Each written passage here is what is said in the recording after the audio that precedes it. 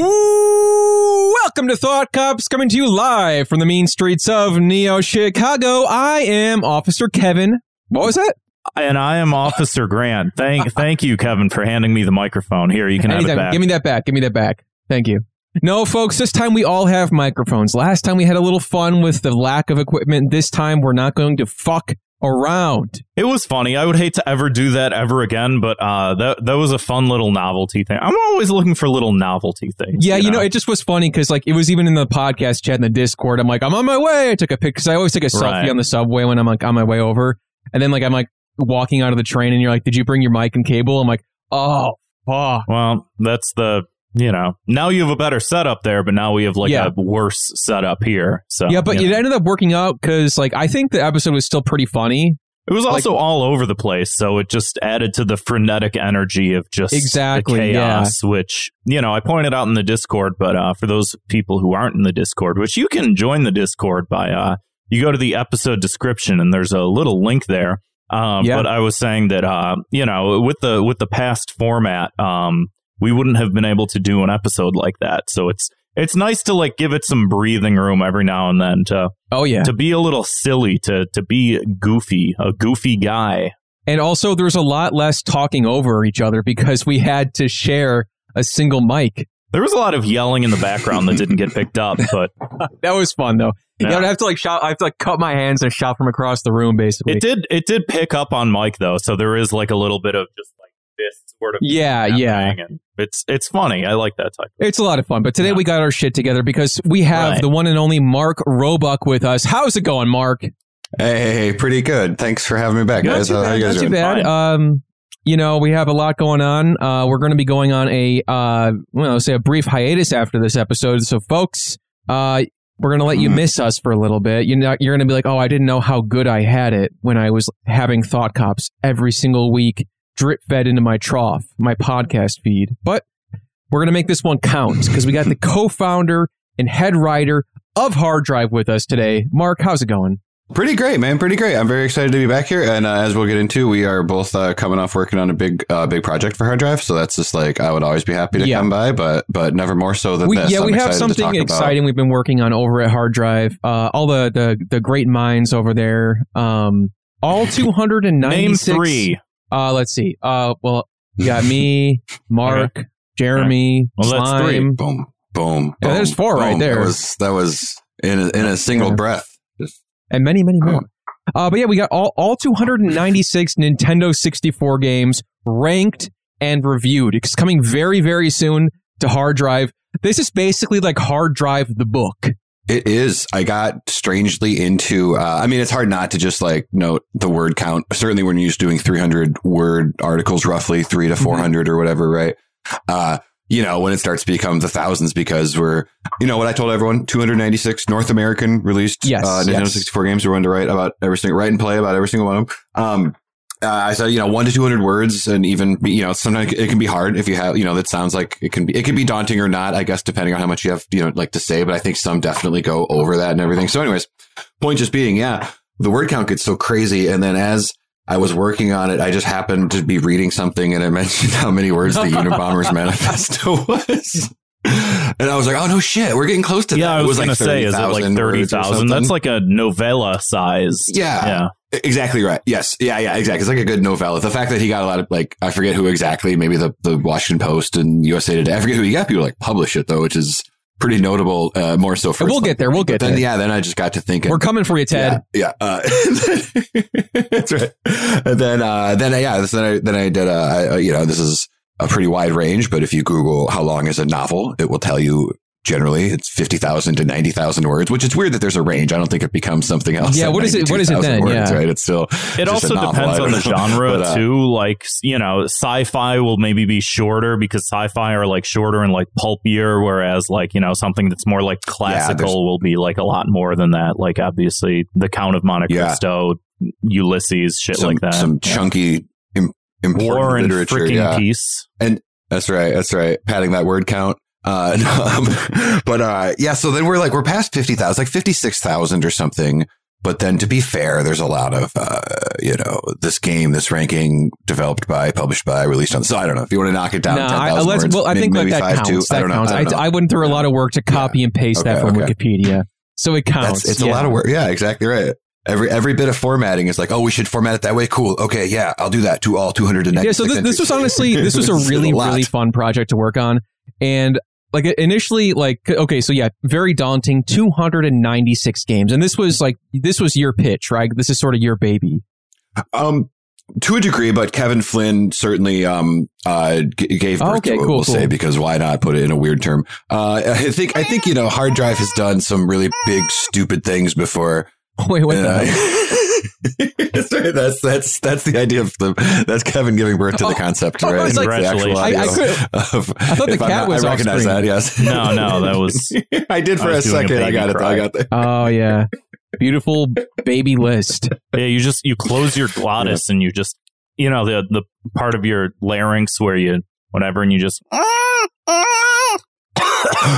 Oh my God, that was you though. I thought you were doing like some producer shit. We don't have a soundboard. I'm like that honest guy. To God, I was like, oh, you're right on that baby sound effect. You have like a does all the sound effects. Yeah, that's me. God. That's my job now. That's right. Incredible. Once you get that Donald Duck voice down, you can be in the next Police Academy reboot. Hey, that's what this show is, basically. This is kind of like a Police Academy. Fuck Police Academy. We got Thought Cops. Yeah. Thought Cops Academy. Wow. I'm going to say, yeah. Have you guys thought about going on hiatus, coming back as a prank call podcast? I think that I would not mind it. I would not mind it one bit. I think that because like every so often we do try to do like a, for lack of a better term, kind of like a gimmick episode. And one of these days, Grant, I would like to prank call somebody. Well, I think Illinois, though, is like a two-party record consent state, though, too. So I don't really know how that would work. So to turn it into stuff we'd have would to be a whole like, thing. Oh, hey, and by the way, can we record you because we're pranking you right now? And they'd be like, no. I'll think about it. It's too bad. That's really something that, like, as I've aged, I don't know. It's like ideally you'd figure out some way to prank call people like that, like deserve it or whatever, and you're not just like fucking up someone's day the way that it's like funny when you're 14. And I don't think I've prank called somebody since I was like 14. But hey, just wasting people's time and do that with like congressional offices that are like trying to pass really heinous bills. Just call them up and just waste all their time and make them want to hate working there, and then they quit. Right. And then these people in public office can't run these offices without someone working under them. So they're trying to pass like Roe v. Wade, and you're like, is your refrigerator running? No, the opposite of that. That's right. The opposite. Okay, my bad. Yeah. What's the opposite they call us? I mean, like the opposite. Go ahead, explain it. No, like the opposite. Like if that was, yeah. That's also like not that's a judgment. That's not like a law. That wasn't okay. Like a well, bill that was passed. You know what? Yeah. I'll take my notes off the air. Thank the phone calls aren't going to. I still think you can just always jam them up with phone calls. But yeah, like it just does nothing will compare to just like blindly dialing. Like whoever I get is just gonna. Me and my buddy used to cold call people. It's actually a pretty sound, like, when you think of something like it's not bad. It's like, I wasn't thinking of like, this is the bit. It's just the dumb shit we did, but we just call people like we're cold calling them, trying to sell them a car. And then the bit kind of would be like, we just slowly reveal it was an awful shape, It's just like, it's not like good, it's not too mean. It's not too on the nose. And you string them along just enough. Yeah, and if you're interested, I could probably get a spare tire on there, or just whatever. Well, one time that we were involved with any sort of prank phone calling thing with the Stereos on a live show one time, someone lost their job as a result of it. So I don't know. It was his fault. That's the. No, this guy. I would never call my work. Oh my God! No, we were doing a live. I don't want to get into it. Actually, yeah. No, that's smart. We'll leave it where it is. Nintendo 64, great system. A lot of great games. A lot of great games. A lot of stinkers on that list, though. Absolutely, and no. So let me say, I'm sorry. We got really off track. No, it's mostly my fault. I do apologize. Season 2 is. That's how we're now. Yeah. Right. Okay. Lovely. So I forget. I wish I had a better exact play-by-play, but there was just something like a joke about like Hard Drive's done some pretty ridiculous things. Certainly in like our first couple of years, it used to just be like, oh yeah, fuck it. Here's like I ranked like 300 fictional Jeopardy games or just something. It used to just be like, I don't want to say we stopped being creative, but there's like a formula that starts to present itself, and it's just fun to like think of crazy shit, right? And so as a joke, I think Kevin or someone was saying, like, what if like hard drive reviewed every video game ever? And it's not even something that's feasible, you know, like it becomes certainly with like more games come on Steam every day than is possible to ever do. You know, like, what are you even going to do? But somehow within that, and then even like, as you were saying, 296 is pretty wild. But then if you start looking at other systems, you're like, oh, well, there's 800 games on the fucking Xbox or the NES. And it makes it strangely seem like, oh, 300. Okay, well, 300. It starts to seem maybe less daunting or something. And so then just at some point, then so that was definitely something I think that Kevin had pointed out and everything, you know, and maybe that would be a good even, like, then if it goes well, then you can use the resources on doing something 3 times as long if we think it'll be worth it, but maybe it can just be something we sort of do, you know? And so then it becomes, Jeremy and I and our owner, Matt, and like the handful of us that are like full-time employees talking about like, what do we do? And I was like, well, you know, as head writer, this is the sort of thing I can contribute. Jeremy writes a ton of shit, edits a ton of shit, does a ton of art, does social media presence, all that. As I sort of, you know, it's kind of like a dream come true, but also with that is like, yeah, it's still a job, you know? So like, yeah, so it felt right that I could take it on and with that do a ton of take on a lot of the reviews, but then also kind of serve as the editor and the chief, whatever you want to call it, of the whole thing.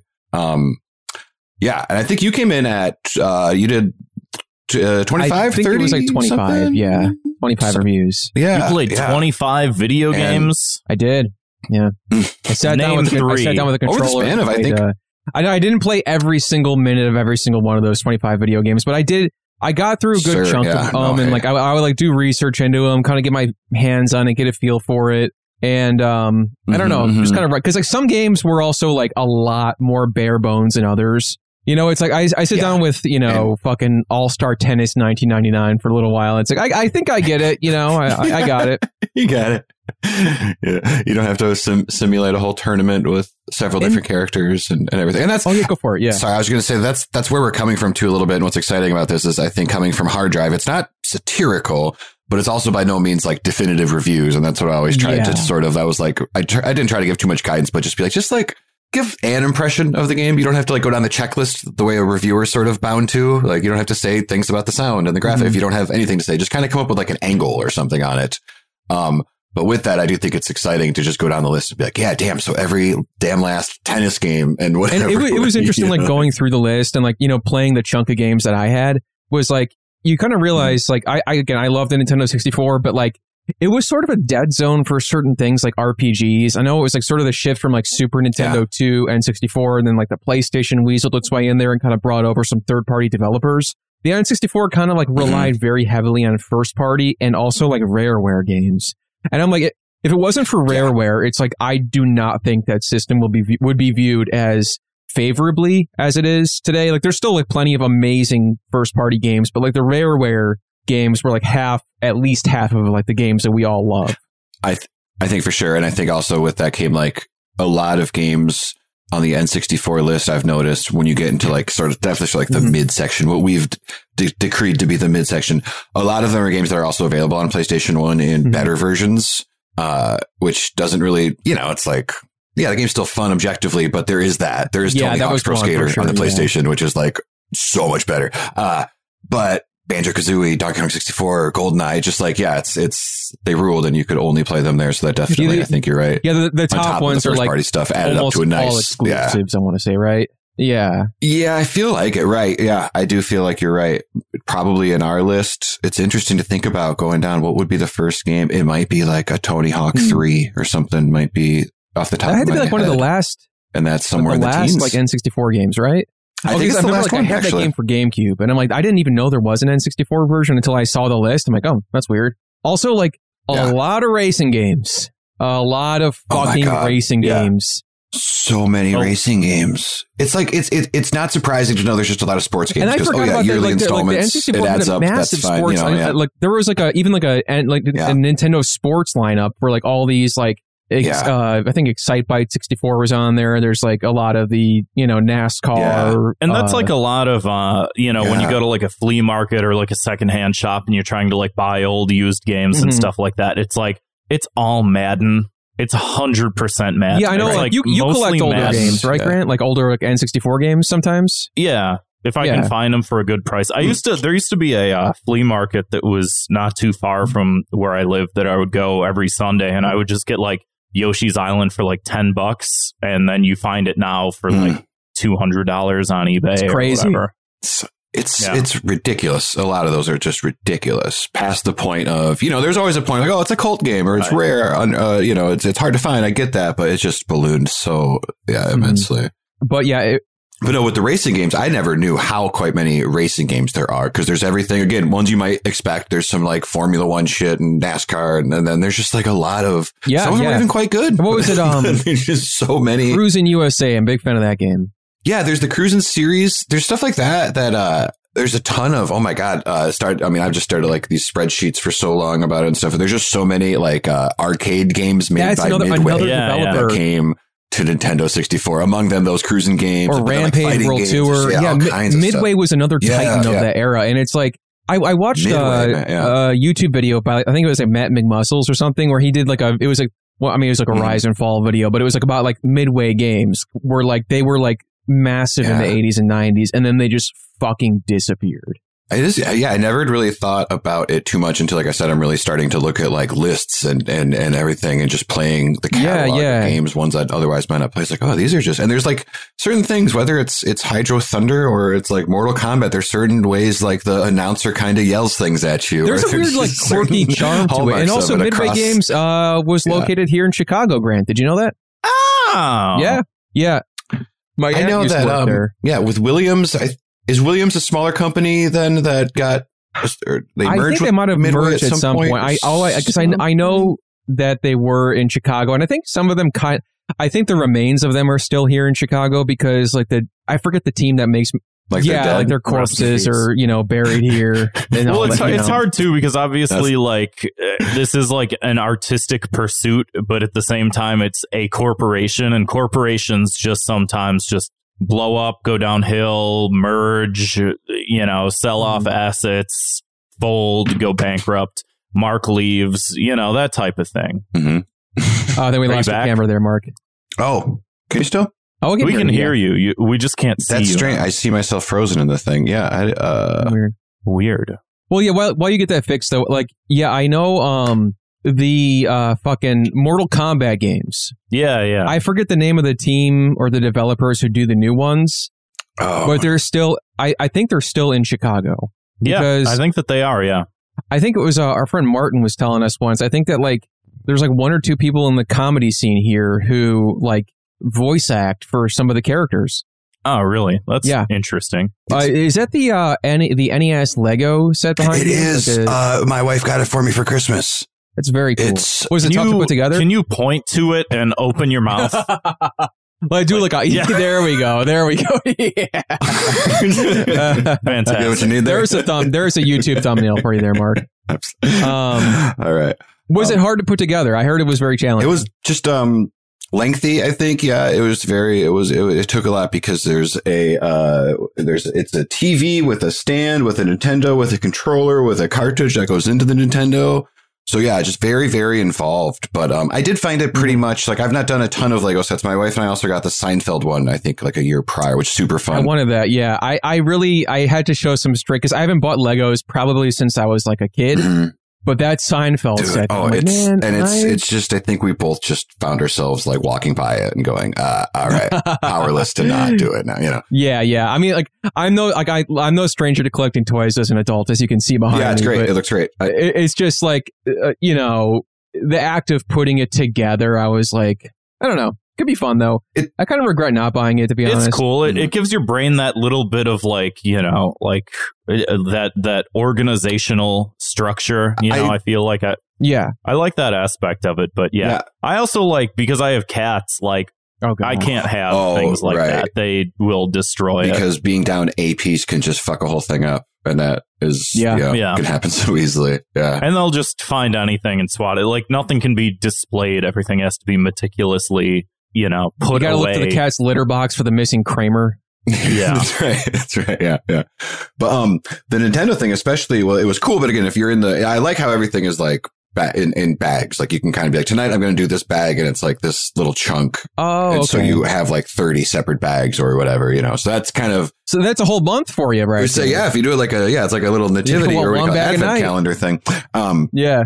So that could be something too, as far as like, religion. I was going to say more in the interest of having cats around. If you just complete the bag and whatever. But it's like there's shit like in the Nintendo, I realized just in the guts, what ends up being covered by just the gray casing of it all. There's like, I'm building a little Mario level inside of it that will now never be seen again. And I'm not going to take it apart to show company. I might bring it up on a podcast someday, I thought. And now here I am. But Hell yeah. So shit like that, where it is just like fun. It's like, I get it. That's just for me while I'm putting it together, a little to make me the Leo DiCaprio meme. And you go, it's like the little underworld level 1-2 is just built into the guts of the Nintendo on the side, and then you just cover it up with the corner. So yeah, stuff just like the Mario movie. There's that. Yeah, I've heard. You get a little Easter egg, and then it flies by. You haven't seen it? I haven't seen it yet. I haven't seen it yet. I don't get to the theaters a lot anymore. Yeah, me and Grant and a good handful of our friends all went and saw it together this last weekend. It's a lot of fun. We reviewed it for our spin-off podcast, Fire Bros, which should be up very soon if it's not up so far. So anybody listening, you can check it out. $2 a month or just $2 just to listen to that one. It was a ton of fun to record. We had our friend Josh, aka Sleep Science, on it, and a friend of the show, Nico, talked for about 2 hours about the Super Mario Brothers movie. All right. Nice. Yeah. Nice. Good time. What is can you guys give me just your quick takeaway? I don't want to spoil my review, but I will say I had a great time. Yeah. Just because we went, they recently built like an Alamo Draft House here in Chicago. Very cool. And I had never been there before. Really, really fucking cool. And it was just a good time. There was like fucking like a dozen of us who all saw it together. That's and fun. We got to, drink beer and eat pizza during the movie. And, I also will say that the one thing that I like that Alamo Drafthouse does, and they don't do it for every movie, but I like that they curated clips at the beginning instead of just showing you like shitty advertisements and just like that's on the same shit before every movie or like here's a local real estate agent and here's the next Marvel movie that comes out or whatever. They were just playing old like commercials from like Mario advertisements really cool. from the 80s and 90s and shit like that. Yeah, like these weird like Japanese commercials. It was like the coolest. It was like such a nice curated experience, which I'm very thankful for because I heard a lot of people who saw the movie, understandably, were in a theater full of children. And I think there was unfortunate. How dare they? Yeah. How the fuck dare kids go see the Mario movie? I was curious about that because that, not to sound curmudgeon-y, but that's a bit of my hesitancy to run out and see it as excited as I am to see it, like. Understandable. It just like, thankfully we had, like, it was a Saturday night, really nice experience at the Alamo Drafthouse. Nobody was talking during the movie. That's what I was going to ask, because even at a place like that, is that not the first thought when you're bringing the maybe it is, I don't know, but just like, I wonder if that's a more, dare I say, sophisticated audience?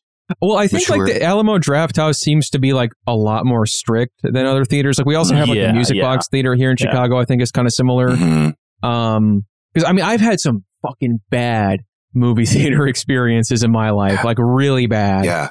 Kevin has just a lot of bad experiences in his life. I have a lot of weird. Come up to him and just threaten to punch him in the face. You just Charlie Brown. Basically, yes. I have a lot of really bad experiences with the public. Sometimes I have very nice ones. Sometimes I have very bad ones. Not really a lot in between. But the movie theater's no different. Yeah. I'm kind of with you. Has it scared? Like I know you went out. You went to see Mario, but has your what sounds like maybe more than one bad experiences at a movie theater, does that in some way make you go to the movie theater less? Only because I think that's kind of like where I'm at, honestly. It's just like there's a lot of factors, but I do think that's one of them. Kind of. The people, the other people. Oh. I live very close to a movie theater. Like it's I'll say is I live very, very close to a movie theater here in Chicago, like that I can walk to. Oh yeah. Very, very close. And that theater in particular does not have, I feel like I rarely even see kids ever go there. And I've typically had good experiences there, and it's like really cheap. And I mean, when I had fucking Movie Pass, I mean, I was there like once or twice a week. Right.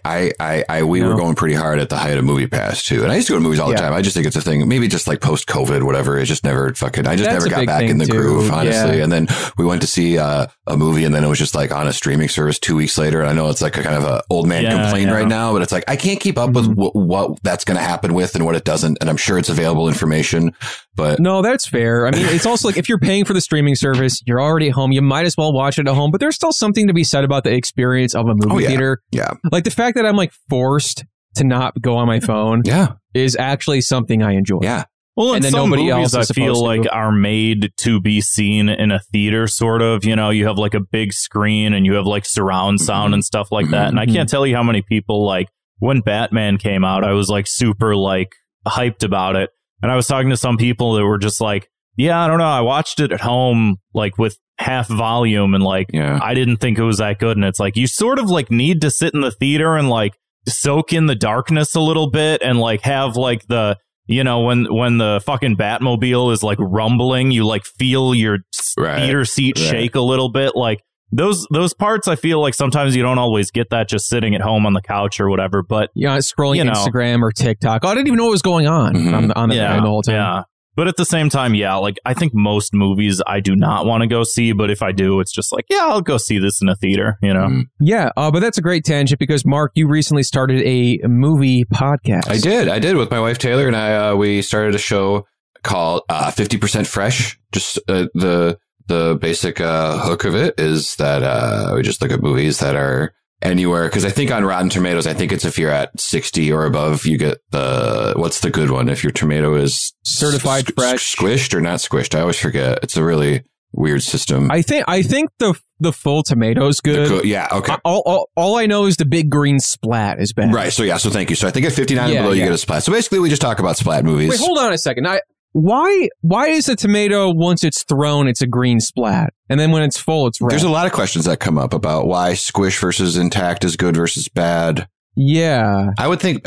See, I just don't go on Rotten Tomatoes, and then I don't have to worry about these. Yeah, exactly. I mean, the whole thing is pretty, and that's a little bit of it. But I'll get into that in a second. Because now you got me thinking about these tomatoes. I would think if you watched a good movie, you might sit there ready to throw a tomato at it, and you don't, but you're like squeezing it and crushing it in your hand. So I think the squished tomato would be a good movie, but it's not my system. But yeah, so basically our show, just each episode is about a movie.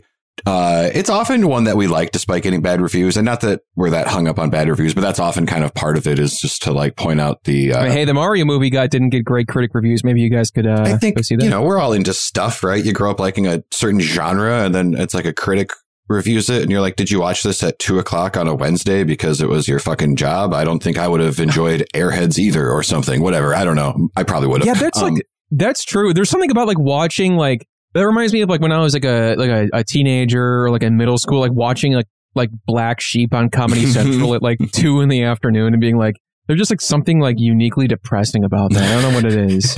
You're right, but did you enjoy it? I mean, it was funny enough. I mean, you got the commercials in there, but it's like just something about like, I don't know, like something about like watching a movie during the day just doesn't like hit the same as like when it's dark outside, you get the blinds closed or whatever, the TV, glow the TV. But yeah, I don't know. For some reason, movies are always a nighttime, thing. I think they're always viewed best at night more than anything else. So. And just there's something to be said. It's almost like music of just like if you have a genre or a thing you like, you might not need it to subvert a lot of things for you to get what you want out of it.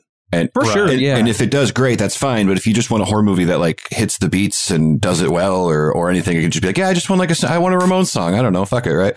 But so I think with that, we can find out a lot of episodes and just be like, listen to what these pretentious assholes said about this comedy. Go fuck yourself. There's a lot of room for that. I mean, honestly, I think that that's sort of where I fall with like the Mario movie also, because I didn't give my I'm sorry, you're generalized review. No, it's cool. No, Grant, they have to pay for it. They have to pay for it. Right, they have to pay for it. But as a little bit of a spoiler, like my basic thing was like, it's like fun. It's like a Mario movie or whatever. Technically a pretty bad movie, But like it was enjoyable. It's just it was like all right. Like Thunderstruck by AC/DC when they're doing the fucking Rainbow Road shit. Like No Sleep Until Brooklyn when they're in Brooklyn. Like, come on, give me a fucking break. They do an 80s training montage to the song I Need a Hero. It was just a little bit on the nose. It was just very derivative. But at the same time, it's just like, it was fun. It was cool. Yeah, it was fun. And you probably didn't leave disappointed. I would think. No. I don't understand how you could. What's going on in your brain that you would see the Mario movie and be like, I was disappointed? It's just like, well, have lower expectations then. I don't know what to tell you. I just wanted to kind of make him move around. I don't know I can do that. That was the best part when he moved around. Yeah. People are like, I wish I could do that though. Why is he moving without my fucking suggestion? Well, you didn't sneak a controller into the movie, your Joy-Cons, and just kind of... You should have. That would have been a great bit. There's a pitch right there, like little brother giving the controller to he thinks he's controlling the Mario movie. Yeah. No, you're Luigi in the Luigi scenes, I swear. There you go. A lot of dialogue. Yeah. Just skip through this. Keep pressing A. It's like one of these Paper Mario games. Just skip through that shit. But with that too, it's like also sometimes we're only a handful of episodes into our show, but it's also been fun. Sometimes it's just like, of course something is exclusively bad. Like a really fun episode we did was on the movie Gotti, which everyone came together. Oh yeah, we watched it once. Yeah, we reviewed that as well. Okay, yeah, and I don't know. Did you get into and I didn't know about this.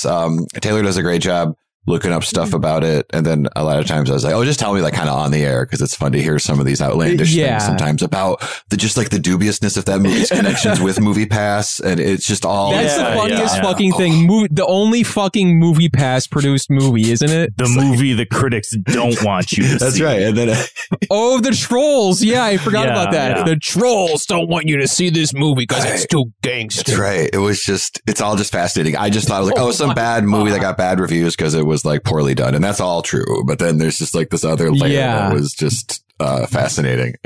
My favorite part of that movie is, again, like, after spoiler alert, Gotti dies. We were talking about if that's a spoiler, where it's like, that's just like life, that's just those news. That's just Wikipedia. You can't spoil a historical event. when like he's in the body bag or whatever, and like John Travolta's like still like scowling as he's dead, and it's just like, dude, stop acting. You're dead. You don't have to act this scene.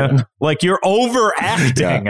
And then like it ends with him going, not even if you lived 100,000 years would you meet another guy that's like me. And it's just like, crazy. This was terrible. I don't want to. And it's the most generic, like, just shot of the Brooklyn Bridge, and he kind of walks into view and talks to the camera. It's really something else, With that, it's like, what was it? The 5 boroughs. Yeah. Oh my God. There's the guy over explains it. They all are like a hand. If you see how there are 5 families, not unlike the digits on my finger. This first finger is like Staten Island. Just, okay, we get it. We get it. And then he lists all 5 boroughs, and it's just like, y'all have lived in New York your entire life. Yeah. Like, you know what they are. You don't have to say them. Yeah. We get it. Yeah. I love it. I love, I mean, so that's fun. It's always just fun. It becomes a fun thing of like, it gives us a lot of freedom of what to talk about, what to do an episode about, mostly just fun movies we like. But then it's like, what's something that got like the old 0? Let's pull up the turkey list, There's probably like a lot of, I'm guessing like a lot of horror movies at that range, like 50%. Yeah. And it's just genre stuff. You just see it over and over. It's a genre thing. Yep. People really like horror movies, or if they're not into it, they're just like, Yeah, it's like... Y'all reviewed the movie Deep Blue Sea. Yeah, our most recent episode as of this recording. Yeah. I haven't seen that since I saw that in the theater when it came out. I feel like I thought that I liked it because, back then scary shark movies were in vogue. Yeah. But I feel like it's not that great because I'll watch, clips of it on YouTube, and it's like, oh, this is... more comedic than I remember. I know it becomes like sort of like if we're doing like the 4-star, it's like a strong, like it's 2 to 2.5, but I love shark movies. So there's like a parenthetical 3rd star because it's a shark thing, and there's enough, it's almost like if a comedy makes me laugh good like a half dozen times, like I'm generally like pretty into it and can forgive a lot of it. The comedies are weird because it's like, Like, I'm not sitting around watching Hot Rod and being like, "What the plot?" Yeah, exactly. It's just like, it's sort of like scene after scene. It's like an episode of a sketch comedy show or something of just like, you know, you hope for a good hit-miss ratio, performers, good characters, and all that, you know. Yeah. And there are some movies that, like, some comedy movies that, like, do feel like a long comedy sketch and not a movie. And that can that can kind of irk me a little bit. Definitely, yeah. But, like, if it feels like a movie and it makes me laugh, that's all I need. Oh, my God. Yeah. Without getting on too far of a thing, I think like Pop Star is one of the best comedies of the last. Well, you just said Hot Rod. It made me think, oh, you haven't seen it? Yeah. No, I haven't seen that. Zwick keeps telling us to watch that, so maybe we should eventually watch We should. But didn't they do another one recently? The Lonely Island? They did. I didn't see it, but the Chippendales Rescue Rangers. I think the maybe Andy Samberg does the voice, but then the other two guys, I think, were like the main guys behind the Chippendale movie. Chip and there was some other one. I fucking forgot. Like, people were saying it was kind of like Groundhog's Day or something. Oh, I don't know about that one. I don't know. People are probably listening to this, like shouting the name of the movie at their fucking phone. Like, I don't remember what it was, but I love those guys. People yell at us when they listen? Because I always just picture, because we don't, like, a lot of times we only get like a couple comments on the YouTube. We get a couple people talking about us on the Discord. I always just imagine people listening to this podcast in just complete silence. And then when it's done, they just go, yeah. That's pretty good. On to the next one. Yeah. I now choose to picture someone running on a treadmill in a crowded gym, and they're doing the shouting thing. They're shouting the answers. Yeah. You fucking asshole! Yeah, that's like... I like the Mario movie. Yeah. Hey, that's good for the... It builds up the, you know, whatever. It keeps you breathing. If you shout while you're... It keeps you breathing. Yeah. I mean, based on the fact that I was, you know, working at a gym for however many years, like, it does track. There are a lot of fucking psychopaths that just go to gyms and just talk to themselves and yell and scream and just... I tend to see like stray videos. I'm sure some of it's on me. Like, I looked at one once, so now they're like in the pipeline for me. But like, when you see those videos of like people using gym equipment, like what their idea of it seems to be, did you see a lot of that? Is that something you see out there in the real world?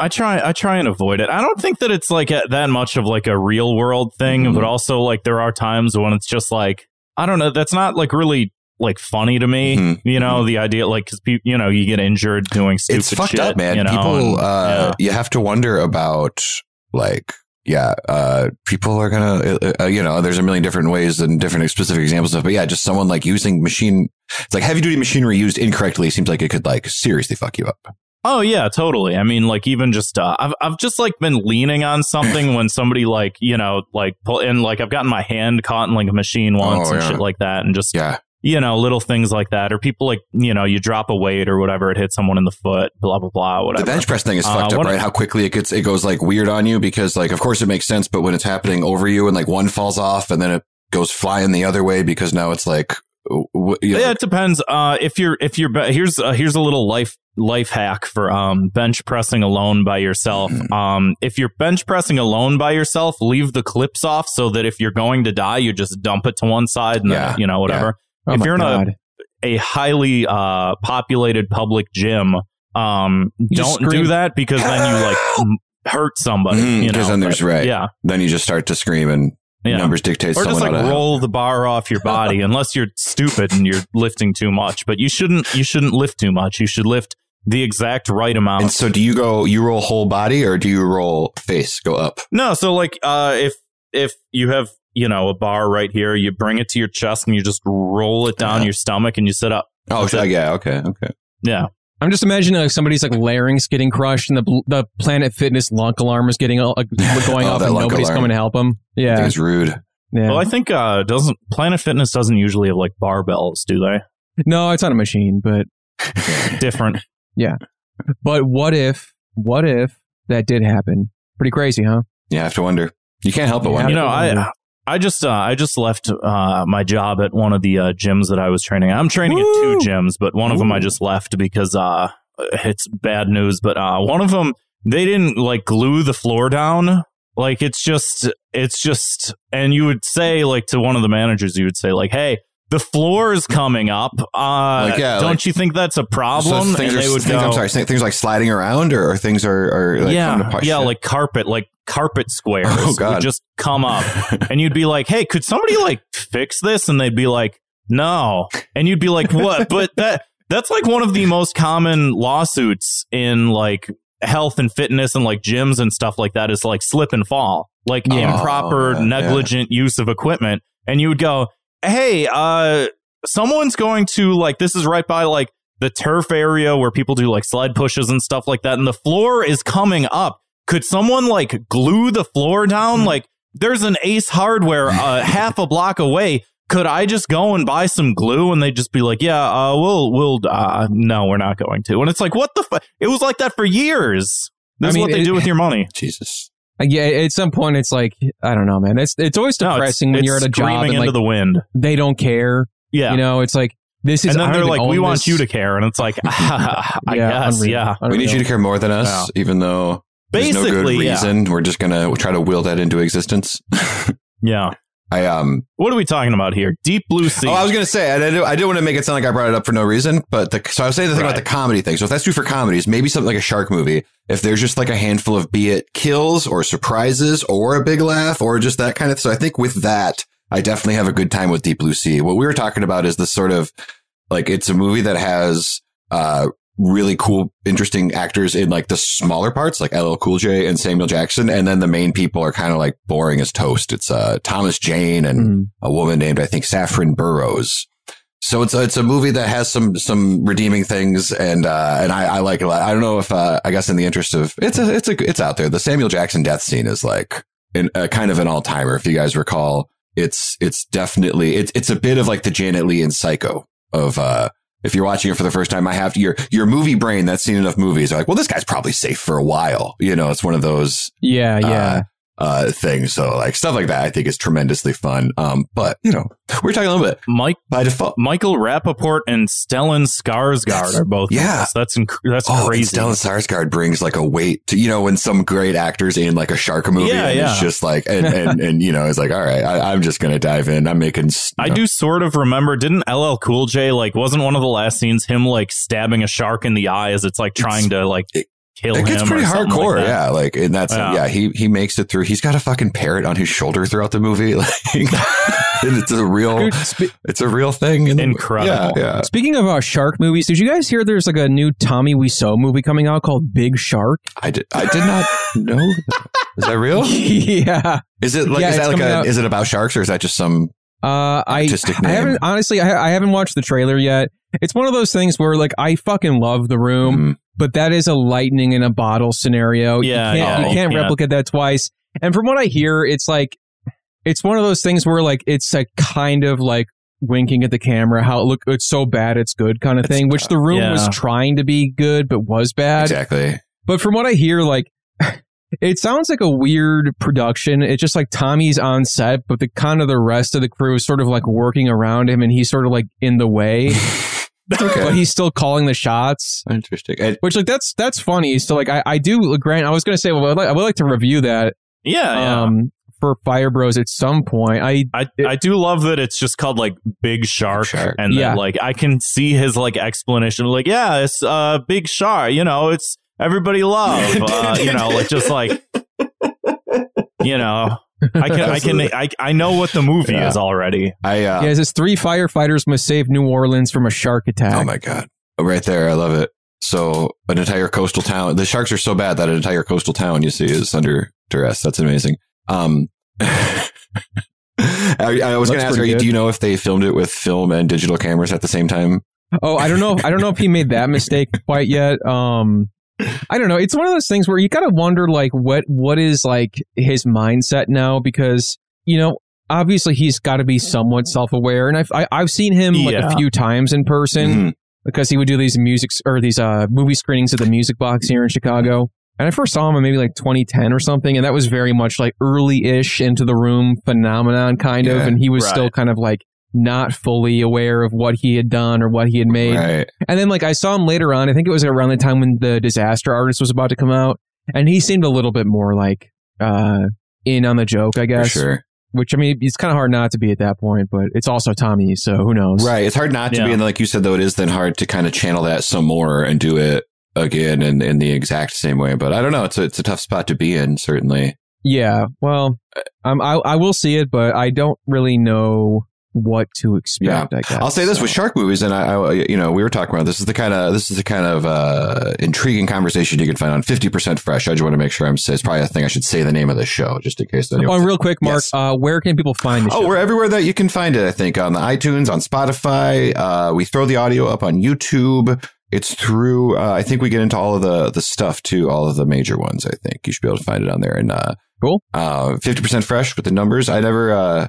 I didn't all the way intend this, but we're alphabetically pretty high up on. So if you subscribe to us, I think we're going to be. There you go. That was smart using a number. I didn't realize. And then I didn't know until like somewhat recently, but like a lot of towns, if they have like a service. They might have it a lot. You'll see like A1 hardware, A1 plumbing. That was so they could be fucking number one in the yellow pages. Did you ever know that? Oh, that's hilarious. I didn't think about that. Yeah. Wow. I feel stupid starting a podcast with the letter T all of a sudden. It's fine. I just found out about that. But so I think we're pretty good. We're positioned pretty good. I think the show's good and we got a number up front. So I think we're good. But there you go. But for somebody who just like searches for podcasts and they're like looking at a list of them, like, okay, well, that one looks good. And eventually you'll come up. Yeah. 50? Yeah. 50% Fresh. Yeah, why not? If someone starts. That's a good number. 20% Fresh, we're doomed. No, but we were talking about with Deep Blue Sea.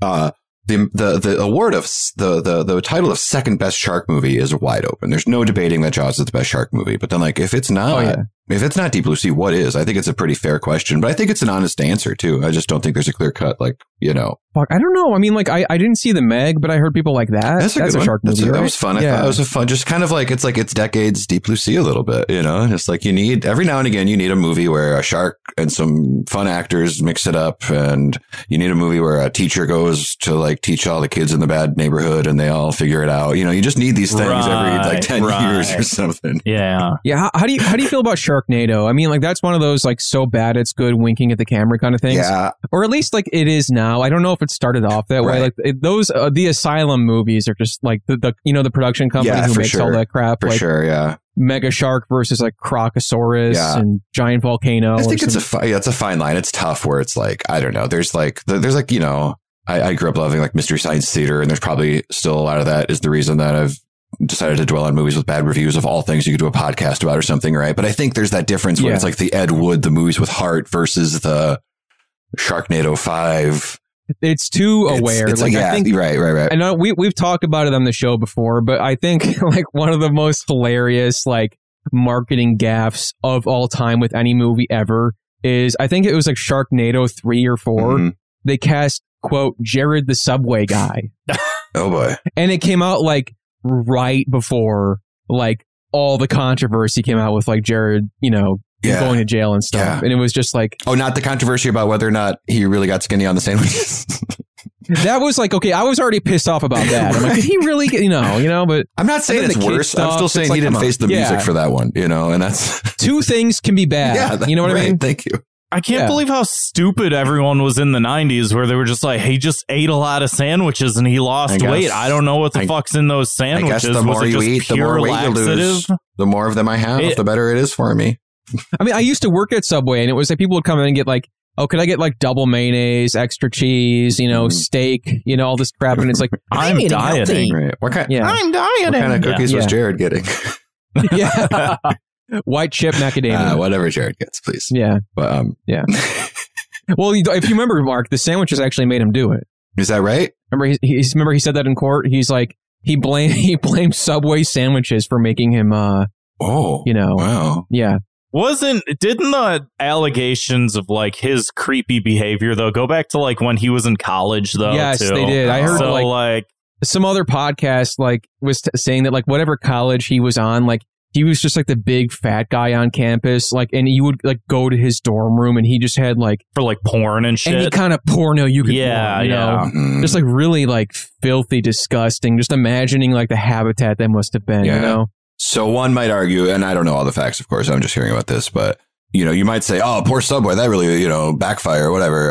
But also you could say maybe they should have vetted the guy a little better or something. Fed some other guy turkey sandwiches for a year or whatever they did. I mean, I think that, way back when, though, too, it's like you don't have like a digital footprint like you do now. That's true. It's just just people exist. And it's like you look at like arrest records or whatever, but it's like you don't really have any verifiable proof. And nowadays you just like go to someone's Twitter and just type in like minor attracted person and see if they're like talking about that. And if they are, you don't hire them. Did you tweet about that once in 2012 or something? Right. No, absolutely not. I'm just saying. No, I don't mean you. I'm sorry. I was doing that was quotations. Like that's what becomes the question. Right. No, I wouldn't. Well, do you guys remember they tried to have a second Jared back in like the early 2000s? No. Jared too? No, I don't know. It was Clay Henry. Remember this? He's like a firefighter or something. And there's like Clay Henry. There's a song for him too. It was just the same shtick, just a different.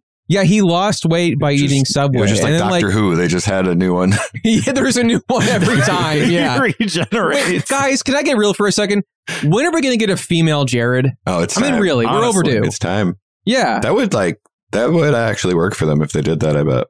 For real, I'm surprised that didn't happen. Like some like a lady who I ate a bunch of Subway sandwiches and I lost weight. And it occurs to me that bye Jared. Fast food's very cyclical. The Shamrock Shake, the McRib, the whatever. Where something's always bringing shit back, right? You think they'd come back around on that? Yeah, maybe they're not because of the Jared thing. But I'm surprised. I didn't even know they tried it again. So that makes me think if you're gonna go back to the well, go for it. I think Clay Henry didn't take, and they were like, let's just go back to Jared. Oh, I'm sorry. They tried Clay pre-Jared downfall. No, there was Jared in the late 90s, and then they also had Clay Henry after Jared. And then that was I think that people were like, this is too transparently marketing or something. And then Subway's pushed him to the side and Jared, $5 footlongs. Yeah. I'm not sure how much they lined up, but it occurs to me maybe the 90s into the early 2000s or whatever happened. It was this crazy time where a lot of the conversation around fast food was what happens if you eat just that, because there was also that McDonald's movie, right? Yeah. It was a very extreme. Supersize Me. Thank you. Supersize Me. It was a very extreme era of fast food where it was just it's you're not supposed to eat it every day. I mean, no one's out here, None of this is normal. Of course, There certainly are people that do eat it every day, and I totally understand. You're not supposed to, but I get that there are people that do. But at the same time, the whole shtick of the movie was anytime they say, would you like to supersize me? I have to say yes. Yeah. And he was just vomiting in parking lots, just no, nobody's doing this. Right. He's people can't live like this. Stop. Don't. You're the only one living like pariah. This. Right. Even if you eat McDonald's every day, it's what do you get it for lunch once? You're not eating it 3 times a day and supersizing every time. Right. That's 20,000 calories. That's disgusting. There's a great video from The Onion. One of the best videos, actually. Check it out. You might just see somebody in I was going to ask. That's awesome. It says a horrified Subway exec assumed people were buying footlongs to share with a friend. It's really great. Yeah. I love it. That's a good one. Fantastic. And there's a lot of fucking bits in the video of people eating half of a Wendy's chicken sandwich and putting it in their purse to eat later on. And the guy's like, you're not supposed to eat the whole thing at once. It's bad for you. You're not even supposed to eat it by yourself. Dude, I went to Subway the other day and ordered a meatball marinara, and they just didn't add the marinara. Oh, man. Whoa. Hold on a second. It's supposed to be there with it. It's supposed to be sitting in the sauce all day. 2 things. And it was meatball and then provolone cheese on top. That was a good artist will get the sauce there in the same scoop. It was the most repulsive looking thing I've ever seen. Luckily enough, I had just a jar of marinara sauce in my fridge, so I could just wrong. You shouldn't have to do that yourself. I got my own fucking. But it was ready at least. It just looked like I don't know what the fuck it looked like. It just looked just like a. I don't know. It's going to McDonald's and getting a hamburger and sorry, we only have patties. Oh, that's okay. I have fucking hamburger buns at home. Well, it's better than not, though. There was a bit in the Good Burger movie, if y'all remember that. You remember that? Where I feel like that's going to come up on your podcast, right, Mark? I feel like Good Burger. What happens is you start to go, I bet that's eligible, and you start to have a hunch, I think you even mentioned earlier, and you go, oh yeah, that's eligible. That seems like a fun one or something. But it's also a little bit early where we're certainly trying to figure out what is, I don't know, what's fun and what is kind. We've done 4 or 5 now, and it's people, it's I think. Well, just see what works or not. I'm sorry. Go ahead. The cool thing about that idea, though, is that there's a lot of good movies that just have bad reviews. So it's like you're not just doing only bad movies. That's right. You know, it's not just like pure mystery science theater where you're watching like Santa Claus Goes to Mars or whatever. And you're just like, does that actor have like a shit stain on his pants? What the fuck is that? What are they doing? You know, it's like, Good Burger. That's cool. And there's definitely, we have a good list going, and we're just doing, it's fun doing it with my wife, not only just because we're getting to work on something together, but then it just makes, you know, like we live together. So as far as like getting everyone together is pretty easy and stuff like that. And we got to move in. Let's ditch the girlfriends and move in. It's for the podcast. Sorry, you don't have to ditch the girlfriends. It sounds like. Well, that's true. Like, let's just live in a commune. Yeah, that's what you do. You know? Have a shared room, and then just have the girlfriends go into another room and be quiet. That sounds good. Yeah, that's good, right? It's man time now. That's fine. That's kind of already how it is. But so with that, we're also just doing an episode every 2 weeks, just to kind of like, maybe one day it will be weekly, but just to keep it on that fun thing. So far it's all just like fun, like grab a fun movie to watch, record a fun conversation, crank it out. And then I was thinking, in a perfect world, like, you know, you can't help but think of the ceiling. If we go well, maybe one day a bonus episode, a Patreon, whatever that looks like, maybe a show called Actually Pretty Fresh. And then you just do any other movie that's on the other side of things. And now we've built a vehicle wherein just any movie we feel like talking about can go on one or the other. And that's what I think. Subway Eat Fresh. It could be another where you rank sandwiches. If we can lock down that Subway sponsorship, because I don't think they have a guy right now, right? You got to get Clay Henry. I got we got Clay, dude. That's right.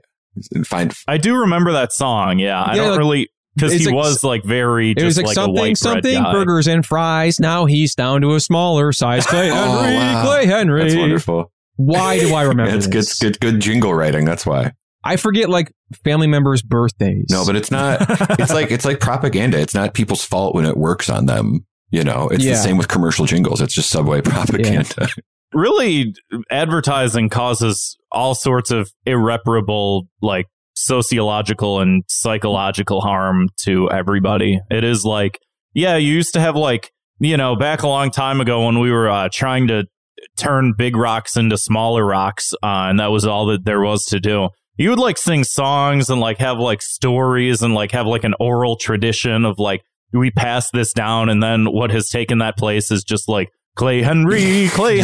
And it's just like, I remember every single commercial jingle from the 90s, and I don't remember like what I had for breakfast this morning, but I remember like what every single like Nickelodeon jingle was, and like what every Cartoon Network like even the ones that I didn't watch, you just know what they are, and you know, in a movie that I have to assume got bad reviews. Maybe I'm wrong. I don't know. But Demolition Man satirically posits a future where it's all like that very safe, sanitized thing, and the radio is just old commercial jingles. That's just like what people are. That has replaced. Replaced like songwriting and things like that, and the people just like eat it up. I always thought that was like a fun. Yeah. In this timeline, that's a future I feel like we narrowly avoided a little bit.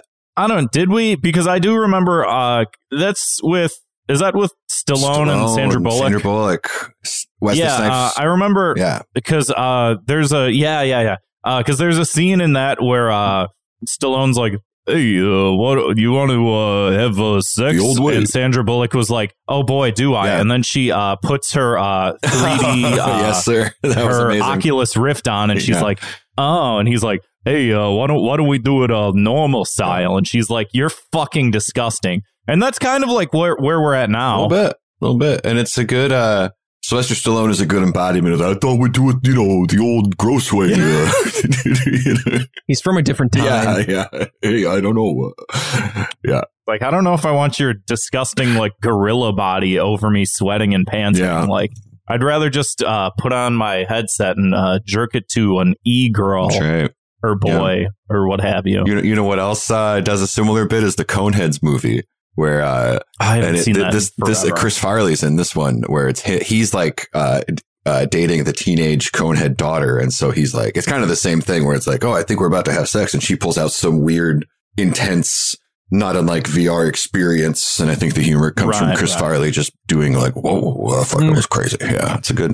And those cone heads are a little different than us. Man, it's just crazy that's a whole movie. Like I like it, but it's. You were talking about movies. I felt like sketches just going long. Yeah. I was just God, thinking, that's exactly have they done like an SNL sketch to movie thing in a while? I feel like they kind of stopped that after like maybe the 2000s. MacGruber's the last one. That was probably the last one, right? I think it was. And that was, maybe there weren't a lot in that period leading up to it either. No David Pumpkins movie. Right. Woman Ghostbusters doesn't count, right? No, there's always going to be those. That's outside of those ones that feel like an SNL movie, but aren't quite. Right. Because that definitely feels like one. I think that last wave not the last wave, like the last, well, I guess the last time it was a wave was like, in hindsight, not even the strongest run of SNL, but they decided we did need Ladies Man and Superstar and like, and if my apologies to the defenders of those movies, if you like them, cheers. That's my whole shit, I guess. But yeah, I mean, there are some bad ones for sure. And I even like some of the ones like, and again, it just comes from me being a kid, but I would see like the Al Franken, Stuart Smalley movie on TV and like, it's kind of okay, better than it. Maybe the expectations are low or something. But again, I don't know if that's a character that needs to be an entire movie. Yeah, then it's like there's some movies that are so good you forget they were SNL sketches, like Blues Brothers. Yeah, I was gonna say Blues Brothers. Yeah. It's like that's such like a seminal Chicago movie. It's just like the quintessential Chicago movie, and it's just like, oh yeah, that's like from SNL. As well as, I almost thought you were going to go a different way, and it's also a Chicago thing, but I think Wayne's World is incredible. It's easy to remember it was a sketch because it's Mike Myers. Oh, that's fair. It's Aurora. That's Aurora. That's actually different than Chicago. Chicagoland. Right. My Michigan is showing, Chicago. They said Chicago. The Bears, right? Yeah, the Chicago Bears. I know.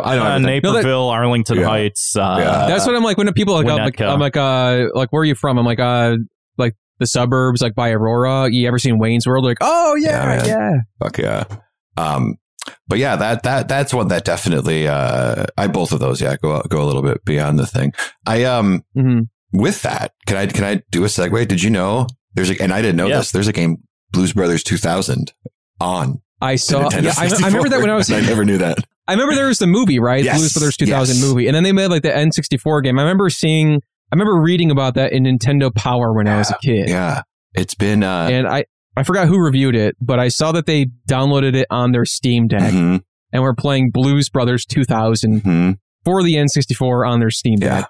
Yeah. Which there's probably no better way to experience it. That's how I did all of these, was on my Steam Deck, or all the ones that I wrote, I should say, I wish I had a Steam Deck. I would have, because I did, what I had, like I have the N64 controller for the Switch. And a chunk of the games are on the Switch, like the Nintendo Switch Online. And but for the ones that I had to get an emulator for, and I deleted after 23 hours. 23 hours. I cut it off there. Right, man. But I was able to link the N64 controller to my computer from the Switch, and it was like I was able to like map the buttons to everything on the controller. That's cool. So it was like a perfect experience. Cool. I wasn't like, because I feel like N64 has such a unique controller. I know. Even on the Switch. It's kind of like, I feel like it's best played if you can get that controller because it's so specifically made. Yeah, those C buttons are hard to replicate with just like try and hold the joystick up, sort of thing. Like we replayed like Majora's Mask here like a couple of months ago, and it was just like a nightmare trying to like use the bow and aim correctly and shit like that. It just doesn't work as well as just hitting the C. That controller was just doomed because then like other controllers just don't look like that. Not only just the 3 prongs, but like like the games that treated it like, it has 6 face buttons, so bombs away. That's weird now on a modern controller, but like back then, anything that truly used the 4 C buttons like a camera thing, I always thought that shit was weird. Like, what do I need 4 fucking camera buttons for? But now those games, if you map that to like a second joystick on a Steam Deck, it's great. It's amazing, Right. But yeah, then it's stuff like, and so even when I like say stuff about Tony Hawk, it's like, yeah, but also part of the bummer is I don't have 6 face buttons right now. And that just like, to be fair to the game, like that's what it was designed for and stuff. So I think I started to speak on it a little bit earlier of like, that's what I was trying. It's almost like we get to hide behind the comedy element of it a little bit, right? Where it's just like, okay, I'm not. Yeah. Sometimes I'm going to lean on nostalgia, and sometimes these say this game isn't that fun today, and that's an entirely unfair standard to keep. But we're trying to make you laugh, so fuck it, I'll hide behind that, or something. Yeah, like some of the games I reviewed, like I was very familiar with from playing it like endlessly as a kid. Yeah. And then other ones, like, I was playing them for the first time because I don't think I ever would have played NASCAR 2000. Right. If not for this. Right. It's fun. It's a NASCAR game. Did you have... And now we have NASCAR in our frickin' backyard in Grant Park coming summer 2023. Oh, wait, really? Yeah. Yeah, because the Bears moved to Arlington Heights or whatever, so now they're just like, hey, you know how we can make up for lost revenue? NASCAR in Grant Park coming summer 2023. That's going to be so fucking annoying. Wow. Yeah. Wow. What the And I don't live too far from there, so yeah. Yeah.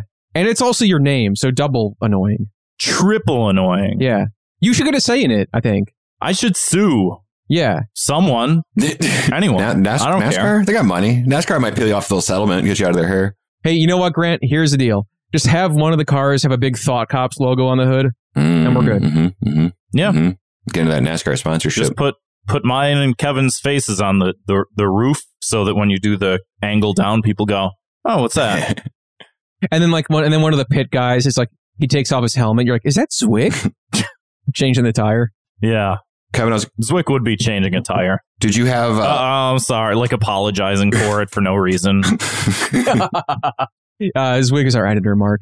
I was wondering. He does a lot of good work. And he also he's a real person. We're not making him Is that a name real. that comes from some part of his name or last name or something? That's his name. Just his name. Okay. You know what? Okay. He only has one name. It's just Zwick. Like Cher? It's like Prince. Like Prince. His full name. Cher, yeah. His full name is even funnier. And I.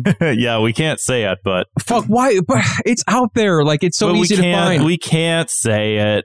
Fine, we're not allowed to. How funny is his address? No, I'm kidding. His social security is really. Listen to this. You never heard something so funny. Yeah. Brief. No. Did you have any games that you played? How about, did you have like a favorite that comes to mind or an absolute, like this game is just like the worst? You know what? I want to open the list again here let me open my folder here. Oh, yeah. There was definitely some. I mean, I could pull up the data and say, here's the highest game that you. Well, not all the way, because I kind of asked for letter grades. The worst one. I asked for letter grades, so I don't. Yeah. And did my best. The two worst ones I played probably equally horrible. There was one called Rat Attack. Oh yeah. Really fucking bad. Like in some ways kind of clever, but like God, it's got to be like the ugliest N64 game out there. And then Virtual Pool 64 is just like why? That was it's funny, man. Like there's so much stuff, and it's tough to recall it all. But then you say Virtual Pool. And I remember just that you used the phrase pool plug in there, and that's... Oh, yeah. If you don't get a pool plug, you can always play Virtual Pool 64. I love that. That definitely stood out to me. So for whatever it's worth, I liked it enough. Like, you know what I mean? Like, I read it and I go, oh, yeah, this thing. But that's just like... Yeah, I'm like, I like the alliteration. You know, it's like, it's really good. Somebody who's got a pool table, that's your plug. Yeah. I think the best game, like I'll say like, because like some of the games I played as a kid that I still like a lot, like Mystical Ninja starring Goemon, Pokemon Stadium. But the one that I never played before, that I played for this list that I actually could not put down was Doom 64. Oh, yeah. That was so much fun. I've never played it. It's so fun. And I rebought it on the N64 recently because it was like, or on the, not the N64, the Nintendo Switch. Yeah, that was the first place I played it. Yeah. They have a remake because I played the original version for the review, but then it was like $2 on the eShop. Yeah. There was a sale on every Doom game on the Switch. I feel like that happens. I feel like if you're a Switch owner, you should. I mean, no disrespect if you don't, but you should have all those old Doom games because they're often very cheap. Yeah, I got them. I mean, it was a total of like $5 or $6. Right. So, but yeah, you remember Doom one time we were at what? No, I just said Doom 64 was amazing. Do you remember we were at Brandon Kirkman's house once, and the party was dying down, and he was just like, "I'm gonna play Doom," and we were all watching him play Doom, and then his wife came in the room, and she was like, "Do y'all want to like do something else?" And we were like, "No, we're actually very content just watching Brandon play Doom," and we did for like a long time. I mean, now I can see why. It's very fun. It's very fun. Yeah, it was good to watch. It's fun to it was calming. Look at the list of N64 games because it is overall very like mostly wholesome. You have all the Marios and, you know, Mario Golf, Mario Tennis, just a lot of that. But there is Doom 64. It's kind of shocking that there's a Resident Evil 2 port on that system. Mm-hmm. It's really shocking that they like made that work. And I don't even know that much about video games, but I know enough to know that it's insane that they got the 2-disc game on there. Yeah, for real. There's like Ultimate Mortal Kombat Trilogy, I think, in kind of a neutered form, but it's like there's so few truly really just like violent games on the N64, and I'm not some like angry gamer that needs violence, but almost like, again, when you're diving through this library, it's just nice to be like, okay, cool. Yeah. Yeah, I remember like the N64 did have a good chunk of like M-rated games that like I wasn't allowed to play when I was a little kid. Yeah. I remember being like scared of them. Yeah. Like, I can't touch that. Yeah, I think I watched like somebody play Duke Nukem. Yeah. And like when you like rip off an alien's head and kick it over the goalpost, I was like, this is fucking crazy. Yeah. That was one of those like, this is causing school shooters type game. That's what my parents, I think they thought that, Yeah. That Conker too, he's a bad fella. I can't believe the attitude he brought to the N64. He's like, he's a piece of work. We like him. That was a fun game, but it really, like, I think we've mentioned it before, but like it doesn't age. Like the platforming elements, it's very clunky. Yeah, it's a lot of like that weird. I'm trying to remember. I didn't write it up, but I kind of played it out of a little curiosity. I would read all these reviews too and be like, I'm sick of playing N64 games, but also like I'd read people's stuff and be like, I want to fucking play that. Mark, how many games did you end up reviewing? Because it was a lot. It was a lot because at some point, and before this even took shape, I was like, well, in the meantime, if I just kind of start logging games, that'll be like a head start to whatever the structure of this looks like. Plus it becomes we pay the freelancers to do it, but me being salaried, it does become like, the more I do, it just becomes like, plus I'm, like I said, so those combination of things ended up I did like over 100, barely like 105 or 106 by the end of it. Oh my God. Pretty intense. There was definitely a week that I was like, I'm biting the bullet and this is sports week. And I wrote down everything and plotted like Monday because I wanted it to be, I thought at first I was like, okay, I'll play NFL Quarterback Club 2001. And maybe a few days later, I'll play Quarterback Club 2002. But then it's like so hard to know what the fuck if you're trying to. And I'm not doing exhaustive reviews, but I just want to I should say something about the differences or something. So, for sure. It became like Monday, every soccer game, Tuesday, every hockey game, Wednesday, every basketball game. So it's just like, I have a cool job, but I'm also strangely so fucking tired of. You get to play video games for a living and you're complaining? I'm complaining about the day I played every basketball game on the N64. That is wrong. But not even. That's like, and more so thinking about. It's like working in a coal mine. And then not even complaining, but just the challenge that presented itself, we will say, was writing then 9 or 10 or 12 or whatever unique comedic entries. Dude, that was like the funnest part for me, though. It's like some of these games, again, I would have never played if not for this project. But like, the more I did, the more I got into a rhythm. I think it's like I did like 25 or something like that. I think so. And did I want to play All-Star Tennis 1999? No, not really. But like as I was playing it, I would take notes for each game. And I kind of got into the rhythm of like, okay, how do I talk about this? And maybe like you're not going to say everything you take notes on, but you don't really know what, like eventually you kind of start to think what it could be. Exactly. Yeah. And I had like, and like All-Star Tennis, I don't know, I keep coming back to that. But like at first I'm like, how the fuck am I going to write about like this, like just basic tennis game? Mm-hmm. And then I found out there was like this bomb tennis mode where, because it's like this hyper realistic thing, and they're like, well, we got to make it a Nintendo game, so they have this like these bombs going off, and you see these like realistic tennis players like screaming as explosions are going off on the tennis court, and it's like, all right, I'm going in on bomb tennis, yeah, right, exactly. And there's stuff like that, or just like even if you just hop on like the wiki page and then fall down the quick wormhole, it's really funny to find old reviews of games. I was kind of in that for a while of just like, man, game journalism came a long way where you used to just be like, Scary Larry gives it a 5.0 and a 4.5 for sound and a 5.0 for graphics. Or something. But there was I'm trying to think, like some games that I played, like, and again, I'm no hater of the N64. I think there are a lot of people who are like younger than us who maybe didn't grow up with it. Yeah. Like, oh, it's so ugly, but it's like, I think there's a certain charm to the low polygon look. I think, and maybe some of that's nostalgia, but I think even like a lot of younger people like still find it like, I think they find it like more creepy than anything else. Yeah. Like all this like Super Mario 64 like creepypasta stuff. It's like, oh, the scary 3D graphics are not what they are now. Right, and you're right, and you do see. I'm not that involved. Like I don't know that much about it, but I know like on itch and just kind of the indie gaming scene, like the PS1 vibe horror games are kind of a whole scene, and that feels adjacent to N64 at least a little bit.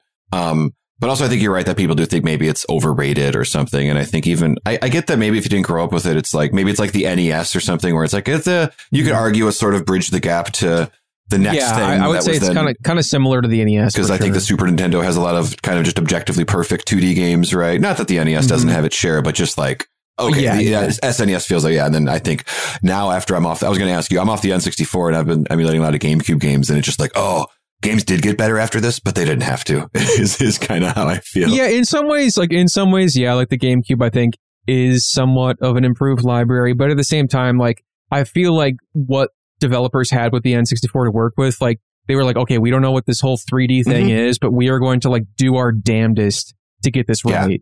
And a lot of those games, like, for example, like Mario 64, I think is a better game than Mario Sunshine on the GameCube. I think the N64 Zeldas are both better than Wind Waker on the GameCube, which agreed. All, you know, GameCube or Wind Waker and Sunshine are both amazing games. But there's like certain iterations, like the N64 iterations of certain series, I think are some of the peak entries. Like the Mario 64, one of the best Mario games. Zelda, Ocarina of Time and Majora's Mask, objectively some of the best games ever. You know, and easily some of the best in the whole series. At least I would say. I mean, I think that just like that goes into the argument of like a lot of art works well within constraints, and a lot of times like as a lot of like the technological constraints just sort of like, you know, come up to date and stuff like that, and you can do anything you want. It's just like, but does it feel, you know, like the same, you know, like if you don't have those constraints and you don't have those limitations to work with, like, you know, does it still, and like kind of yes, kind of no. Sometimes it is one of those things where it's like, yeah, if technology gets a little bit better and you can do different things, like you can do different things and it's better. But sometimes, like, yeah, I don't know, the idea of like Mario just being like this simple game where the whole thing is you just run and you jump and there's two buttons and there's A and B and whatever. And it's like that there's like this ability to just like pick it up at any point in time and on any system and just like know what you're doing. And it's like this intuitive, like it's very simple and you can do anything. But also at the same time, like the combinations of things like lend to a certain like, you know, complexity and stuff like that people can then take it and go above and beyond with it and stuff like that. And it's, you know, you get a little of both from whichever angle. I want to say too, like, speaking of like, I also thought of like series that maybe peaked on the GameCube, or not the GameCube, the N64. One of my all-time favorite games ever that I got to write about for this list was Star Fox 64, which I could not give an A+ to. And that is a game, or that is a series of games that has never been as good as it was on the N64. That's so disappointing. Aside from the 3DS remake, which, you know... Remake. Yeah. They've That's tried. So I mean, like, some are decent. It's such a beloved game. And some are okay. The fact that they could never, like, live up to it. Like, but I also think, like, Star Fox 64 is, like, one of the best video game sequels ever. Because I think that Star Fox 64 is a much better game than Star Fox on the NES. Sure. And then it's also a much better game than everything else that came after it. So, I mean, I'm old enough to remember when Star Fox came out on the SNES. It was a game that wasn't, you know, no one thought it sucked, but it was very much just like, look what your fucking TV can look like, you know, like this 3D, you know. So I feel like the N64 might have been able to, like, the gameplay shined a little more or something. The FX chip on the Super NES, like, they tried to do 3D on Super Nintendo, and like, it just does not look as good as it's like anything. Like, there might have been a wow factor when you put the cartridge in, but then I always feel like this isn't a game. Like, I want to play Super Mario World. I want to play like a lot of other games before I actually want to play Star Fox on the Super. You know, and then the 64, 64 was peak. I think there's a thing to it, and you get this perspective of when you have a list, be it 25 or 100 or anything, any number of games, where if you play a lot of the, you know, if there's 8 bad games for every 2 good ones, you do play some bad games, and then you do play Zelda or something, and it gives you that fuller appreciation of just like, okay, like maybe it is just like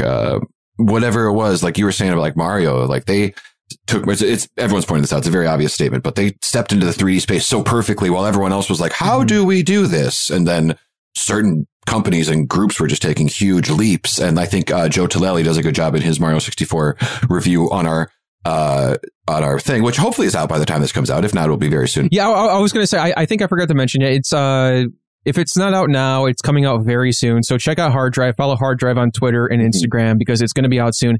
It's going to be amazing. I'm in there. Mark's in there. Jeremy's in there. Our good friend of the show, Slimed at Garbage Main, wrote a good chunk of reviews too. Really good stuff in there. Yeah. Yeah. Just a lot. So it's going to be, and like a lot of other very funny writers. There's a lot of good stuff. And it was so fun, and I'm so excited to get this out. Like, I know I just sound like I'm in like generic publicity mode, but like for real, just like the different writers' different approaches and styles, and just, you know what I mean? Like, I wanted to ask you, like, how is it like editing it? Because I feel like, you know, I had my own approach to like the reviews, and like I read a handful of the ones like that, you know, were done before I started, but like, I was wondering if it was like, was it as cohesive as you thought it would be, or did you get to like go through the whole thing and be like, this is all over the place, but that's okay? I think just not having taken on something quite like this, I think I was worried it would be like this real hodgepodge mishmash, like thing. But I think just once I kind of started slotting everything in, I think it's cool. I was an editor before I was a head writer, and I'd rather be a writer than an editor. I just would, rather be on my little island or whatever. And yeah. And for the record, man, like I want to say, not to cut you off, sure. but like the amount of fucking content you put out is crazy. Well, thanks, man. Thanks. Like it's, yeah. Thank you. I just wonder about like, again, and maybe I've learned that it's not as bad as I was worried it would be, ultimately, is what I came around on, because like, I asked people that I thought would do a good job and all that kind of shit. And, yeah, so once it started coming in, my point was just kind of that when I was an editor, I just always like, I can feel weird about, like, I could write a joke in here, but it's just like, I like to just let the writer's voice come through. I know it's probably like what a good editor would say, right? So that's my impression of me being a good editor. But so with that, once I just kind of adapted that mindset of just like, well, this is Walker's WrestleMania 2000 review. This is Kevin's virtual pool review, which is, hey, a top 10 game for me, but I didn't write that one. No, I'm kidding. Sorry about that. No, it's okay. And like, I think that's the fun of it. And I will hide behind the comedy and say, I did edit it with just kind of a flow in mind too. So if you're going to read it and get mad that this Madden game is 5 spots ahead of Rat Attack, is that the name of it? And it's like Rat Attack. Like I tried to put it together with like short and long and sport. Maybe, I really, it makes sense. I mean, it's a fucking massive list. I don't think anybody's going to be like, what I am looking forward, because like when I do have a hard drive article come out, I'm like, I'll look at the replies and stuff sometimes, or the quote retweets. And like usually it's honestly, for the most part, like I think very favorable. Like I never really there's been very few like hateful comments I've gotten on my articles, but like it's nice to see what people like get from it. But like with a list thing, like I did something for Minus World recently. Like I ranked every single like mainline Super Mario game. And like obviously that's going to get comments. People are like, how could they, how could he put Mario Sunshine this high? And the other thing, everyone has a different fill in the blank there, Yeah.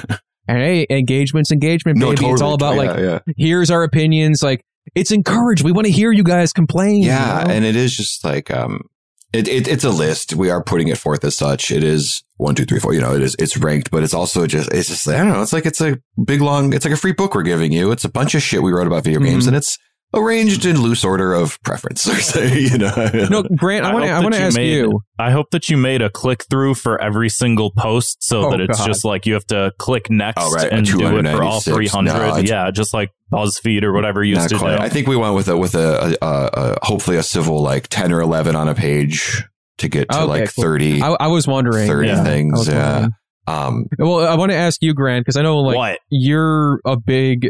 Like, I would say, like, is your fucking favorite loser? Is that what you were going to say, you bit? Well, no, now that you mention it, though. No, one of your favorite consoles seems like it's probably, if not the favorite of yours, is probably the N64, right? I think so. I think that was also just like, that was the first like home console that like my parents allowed me to have, because I was like a little late on the SNES boat. Yeah. And that was the first one that I got as like a Christmas present or something. That was me in the video. One, right? Me and my sister jumping up and down, screaming N64. Oh my god! And pounding on the box and whatever. And then it was just one of those things where like you're growing up. That's like your childhood going into like the early 2000s, and then like at a certain point like a lot of your friends sort of stop playing video games and shit like that. But I have like very fond memories of like going to other kids' houses and being like, oh my god, they have this game and I don't have this, and like my parents won't buy it for me. So like when I got to college and I had my own money, I was like, I'm gonna buy Gauntlet Legends, and I'm gonna buy fucking Bomberman 64, and I'm gonna buy Mega Man 64, and just like all the ones that I like might because there's so many of these fucking games, and then you get them and you're like, this isn't very good, but like I own it now and no one can take it from me. Well, now that this wasn't what I was going to bring up initially, but you and I first bonded back in college. You and I first bonded over a certain N64 game. Remember? Well, yeah, that was what was it, episode 200, where we relived that experience. No, it was 200 was the fucking call-in show. I forget. Was it 250? I think it might have been 250 or something like that. We did like a back in the past, like a 10-year time jump. The 2010 what was the game? episode. To the Majora's great Mask. Ocarina versus Majora's Mask debate. Okay. As in one of you on both sides, meaning yeah, I think I'm more on the Majora's Mask side, whereas Kevin's on the Ocarina side. I get it. And so that's been make no mistake. That's been a rift in the podcast ever since its conception. I could see both of those games though are amazing. Yeah. My top two Zelda games is Ocarina and Majora. Yeah. So I don't. It's like I don't. It's not a hill I even want to die on. It's like some things about Majora are better, but my reasoning, I'll just say really quick, my reasoning for Ocarina of Time is that it was like, Majora took the pieces that were put down by Ocarina, and Ocarina was just such a massive leap forward for the entire industry when it came out. It's a little bit like it would Tears of the Kingdom. Tears of the Kingdom has tears. I think it's Tears. I think it's a double entendre. No, I. That would have to do a lot to be better than Breath of the Wild, and that's kind of like. Seems like it might be. I mean, that's the thing, though. The trailer that came out today looks amazing. Up until today, I was kind of like, we'll see. Yeah. But that's also like, I feel like that's just like artistically one of my favorite things. Also, is like when someone comes out with something that's so groundbreaking, it's just like, what are you gonna do next? And it's just like, I like that idea of like, it is exciting because there's so much pressure to like make a good sequel and to make something that's like good and in the same vein but different enough that it like stands on its own sort of thing. Like I'm totally obsessed with those types of like whatever, if it's a book or if it's a video game or if it's like an album or something like that, like when it's just like, okay, pressure's on, like you created the game of the century. Oh wait, album? Now like our friend Album Gilbert? Album Gilbert, yeah. Like, what's he up to? I don't know. Is that Chicago comedian Adam Gilbert or is that a different guy? Yeah, no, it is actually, because we had him on the show and like, I love Adam Gilbert. No, he's fucking amazing. I love the guy. But like, I misspeak a lot. Sometimes on purpose, sometimes reason, on accident. It was like multiple times on that episode. He'd be like, so album. Wow. I'm like, wait, what? Jeez. Like, I don't even know why. People don't even call them albums anymore. Yeah. They call them Adams. I mean, I do in the same sense that people like, pretentious people call, movies films. Yeah. Oh, I still talk about albums. Yeah, for sure. It's not. Yeah, it's an album. If it's like a cohesive, if it's a cohesive 100%. Project, not just like, oh, you put out a CD, like, oh, cool, right. Who cares? But no, Grant, what I did want to ask you though, leading up to that, if you can think off the top of your head, what are your top 5 Nintendo 64 games? And I can spill the top 5 on the list. Ooh, yeah. I want to hear Grant, and I want to see if those match up exactly. Well, I can't like think of all the games that I have like off the top of my head. I wish you would have prepped me. Oh yeah, because this is a cause of serious deliberation. You could easily say Grant, 5, imagine and all then you're your going to gray spend cartridges a day in your head. You're going to be like, I should have said this. I think. Yeah. He's going for the box. He's going for the box? Okay. Well, you know what? While he's away, I don't know if he can hear us. No, he can. I was going to say... I still have headphones in. Okay, I was going to say spill the tea, but no. I don't know. What are the ones that come to your mind right away? The ones that you're like, oh, I got to put that on my list. So Majora's Mask is pretty solid. Would you think you might put both Zeldas in the top 5? Just a maybe? I would say both Zeldas belong there. Yeah. I will say... I feel like people have a problem with that when you put the same... like with the same of a same... like the... entry of the same series. Well, if they're both fucking good, right. Like who cares? Yeah, bro, I love football, so like all 4 versions of NFL Blitz and then Madden 2002. That's my list. That's not my list. That's not my list. Oh, Donkey Kong 64 is up there. Oh, there we go. One of the sickest cartridges too, just on an aesthetic. Maybe the best one. Maybe the best one. I also got this as like the package deal with like the green Nintendo, so it like matches all nicey. Yeah. That's nice, dude. Why have they not brought that back? Could you imagine that? Yeah. That technology, the colored, the clear crystal atomic purple stuff. They have those in those like knockoff Game Boy ones come in atomic purple, the RGX 35XX or whatever the fuck. I want to get one of those. Probably those Mario 64. I don't know. Maybe this is easier than I thought because it's just like the most popular ones. Like I hate to cop out and just say like Banjo-Kazooie, but I guess that's up there. For me, that's a 10 out of 10 masterpiece. I played it again like a year ago, and I fucking love it. I think when I look at what we have in our list, and like I just love them. I love a lot of these games, but like there's a drop off. Once you get past like Atomic Purple, right? Hey, now that's lovely. Love that.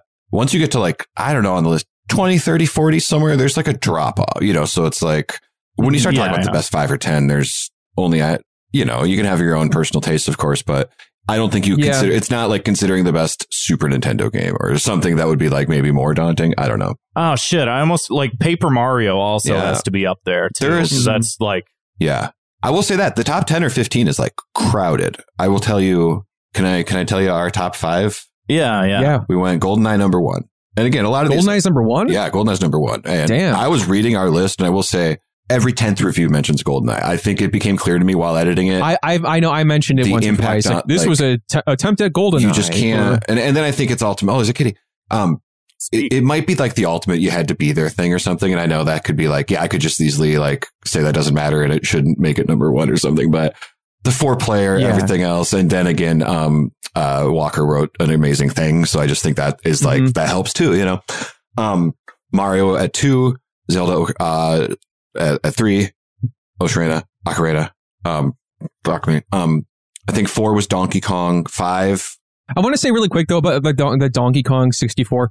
I was happy to see because I think I read was it Chandler? And Chandler wrote it in a way that like if you're unsure about it, read what he wrote and tell like that's I saw that and I liked it because like by no means, and I think we've talked about this on the show before, Donkey Kong 64 is a very messy bitch of a game. It is. You know, it's big and open, like, and it's indicative of that whole like we're figuring out how exactly best to do this. Yeah, and it's like, but like what he hit on so well is like there was an era of time where like the late N64 was all about like more is better, big is better. It was all about this like maximalist game design of like let's put as much as we fucking can in here. Yeah, and DK64 like is great in that way. And I think honestly, I think it's gotten an unfair rap on the internet for a while lately because like 1 or 2 like popular YouTube people like were like, this game is actually bad. And then all the comments like the drink a beer, play a game guys. That was okay. Well, you know, I think Jim liked it. I don't know. Whoever Brian does shit on it. I know Brian didn't like it. Whoever like controls the Twitter account, I feel like I get an account like a once a month back and forth. About DK64? Yeah. I think that is Jim. So maybe they both hate it. I watched the review of it a while back, but I just want to say I appreciate that DK64 is getting the love that it does in fact deserve. I think it's a pretty solid game. I mean, yeah, there's like some like the beaver madness or whatever. Like some of that shit is like, oh my God, this shit. But like, I don't know. It's still like the fact that they put so much into the game is like, yeah. And that's also like, I think that was like a, because isn't that when they added like the little expansion thing that went into the cartridge? Yeah, the expansion cartridge, and they were just like, "Fuck it, make everything big, add 10 more levels," you know. And it didn't feel. So many games feel like a little, even if it's a big spacious world you're running around in, it feels empty. In Donkey Kong, much like Zelda or something, it actually feels like you're within a world. I think. Yeah, the way other games, that's where that like odd offness, it can be like unsettling or creepy or something if you let it. Not to mention not all these games. So many of the games are foggy because they can't like load the graphics. So, you know, everything's foggy. Dude, that's like, there's something like I liked about that when I was a kid because it has this mysterious aura to it. And one of the games I reviewed, I think it was San Francisco Rush 2049. There is like a fog filter. Like you can adjust the fog. It's like, do you want to turn up the fog? And I'm like, I thought that was like a bug, not a feature. Right. We got more fog if you want it. Yeah, it's like bring it on. And then again, I'd never played it, but I had it on my PlayStation 1 years ago. But Ridge Racer 64 is then a game that it feels like you can see for miles, and there's like planes flying around in the air, and it's like, oh, you guys are showing off, you post expansion pack fuckers. You know? Yeah. It's not fair. If you were here earlier, we wouldn't be able to see jack shit. Yeah, right. Like Buck Bumble. I played that again for the reviews. I had that when I was a kid. I didn't like it when I was a kid. Yeah. Played it as an adult. Didn't like it now. Is that the one you talk about selling? Yes, that's like one of the only games I've ever sold in my whole life because I tend to hold on to games. But Buck Bumble didn't make the cut. no. And it was like I needed I'm like, oh, I can make like $20 if I sell this. And as a kid, $20 is a lot of money. Oh, for sure. So for sure. It was like, but like the draw distance in that game is so awful. Yeah. Like it's like you can see like maybe like 10 to 15 feet in front of the character at all times. Yeah.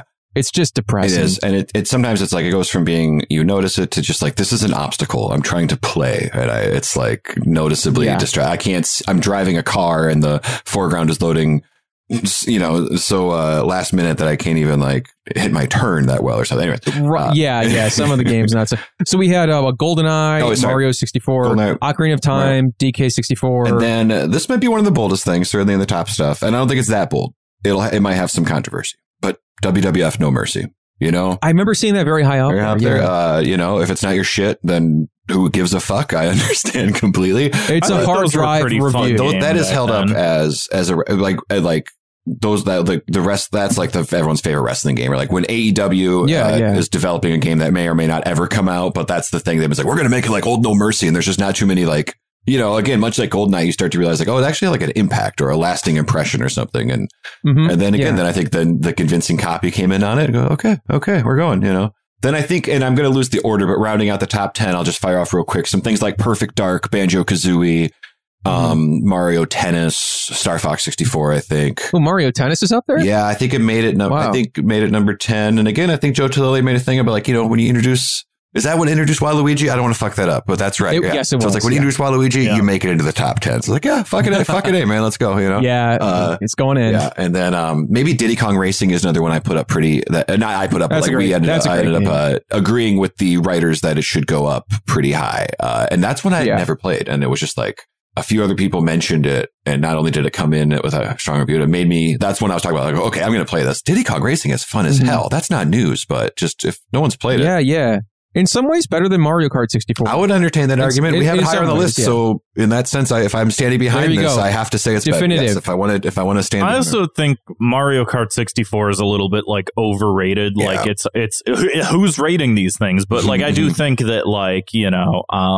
I feel like the more they kept putting out, the better it kept getting. You know, it was just kind of like what you're saying. It's like I gotta go back and play it. It feels very rudimentary. Like, I feel like Double Dash is not as good as 64. It's the same thing of like the N64 iteration is not, or it is better than the GameCube one. But one thing I want to mention really quick, not to interrupt you for the 15th time, but like I remember. I actually read something today about like it was like I found this like old Nintendo Power excerpt, and I saw they were like asking about like Metroid 64. Like, is there any chance or any plans for a Metroid 64? And they were like, no, not at this time. We don't have any plans for it. And I'm thinking back, like, what would that have been like? And then I'm like, you know what? I think that it's probably good they waited for the GameCube for that one. It might have been because Metroid Prime is so amazing. Yeah, and like I imagine like that kind of game on the N64 for Metroid, and I'm just like, that just like does not sound like it would be as good. Yeah, I mean, it could have gone in a million directions, so we won't know for sure. But it's just like I kind of think like it might have turned out like Castlevania 64, you know, to make an obvious kind of maybe scenario, which you know it survived. It's Castlevania at large, but that's certainly not its highest point. Its time on the system. So yeah, you're probably right. People do not like that game. People do not like it. Might have been a blemish. That was something I thought about. I wonder if you have any thoughts on this. And Grant too, since you're familiar with it, the library, you know, at some point I couldn't help but think like, man, like the games that aren't on N64, you know, it's like there's no Metroid game, or there was so like after you know, I just feel like I was playing a certain Earthbound. Yeah. Where's Earthbound 64? Almost it was on there. Like I guess I remember like as a kid, like I was super excited for Earthbound 64. I had no idea what Earthbound was. It was like back in like 1997. I had Nintendo Power. I'm like, this looks like a crazy 3D game. Yeah. And then, eventually, you know, it'd be for the Game Boy Advance, which was ultimately better. But yeah, no, a lot of series did skip the 64. Yeah. Metroid, Fire Emblem. Yeah, Fire Emblem. After I never thought about it, but when I was writing about Mortal Kombat Trilogy and Mortal Kombat 4, it's there's Capcom games, but there's no Street Fighter games on the N64. Oh yeah, you're right. Yeah, there's no. I mean, has there been? I think Street Fighter kind of jumped ship because it's not on GameCube or anything really, right? No, right. That's not really. I think maybe like on Switch there's like it's some HD remaster of Street Fighter 2, but I don't even count that. I have Street Fighter 4 on my 3DS.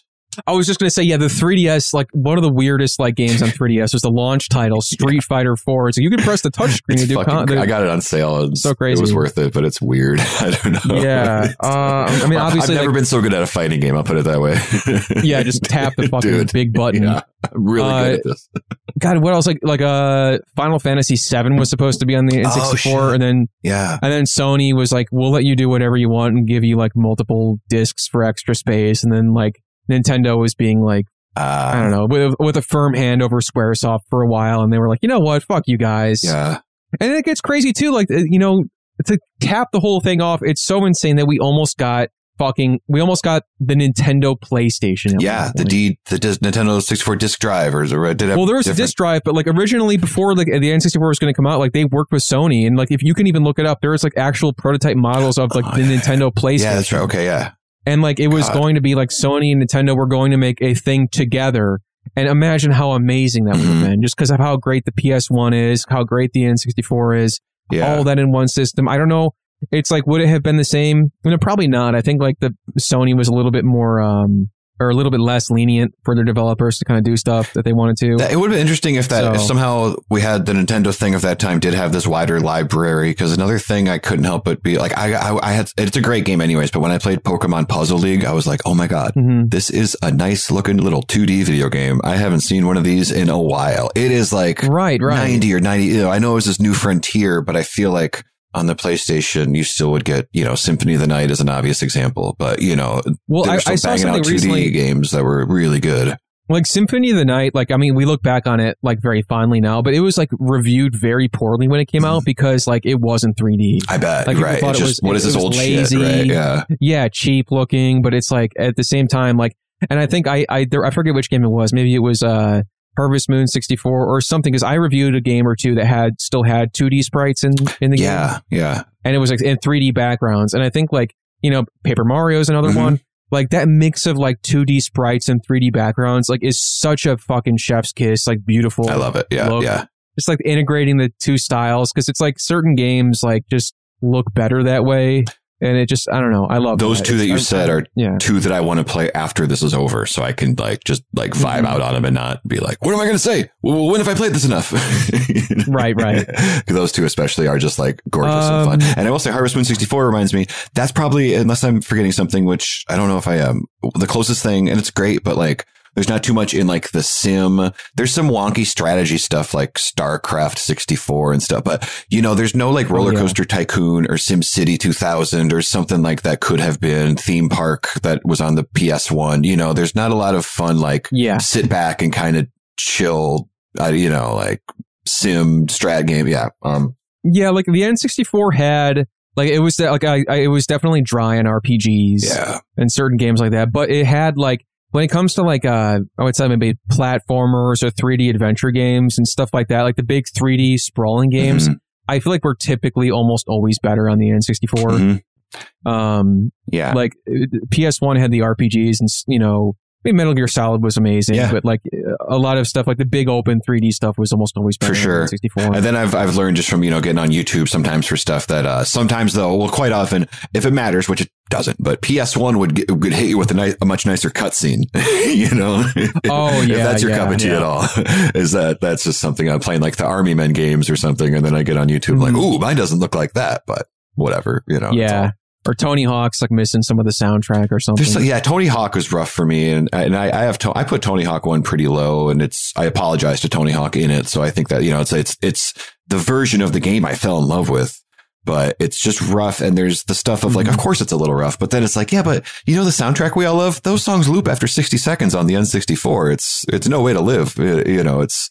And was that cartridge space issues or was it copyright? I feel like it was probably space. I think it's space just because musically, I think everyone else doing discs. Yeah. And then even on, I forget if it's 2 or 3, they just do like, there's like 5 of the songs out of the 20 or something and things like that. So it held back once in a while, but I do agree with you that by and large, a lot of the games that are available on both have, pretty cool. And 1 or 2 of them, even like you were saying, there's not a lot of RPGs. So then you play Mega Man 64 and you're like, well, by default, this is one of the best fucking RPGs on the system. Same with Paper Mario. Yeah, that's right. So, it's all perspective. Try playing all 300 games, then tell me. You get a real perspective. Yeah, you can really, next time you complain about like, oh, this game isn't aged well, compare it to fucking like, Rat Attack. Yeah. I will say 2 more. Truly the supersize me of N64 games. Yeah, that's right. Is this article? Yeah, that's what. Yeah, like you're not supposed to play these games every day. Yeah, that's right. Like we're like throwing up.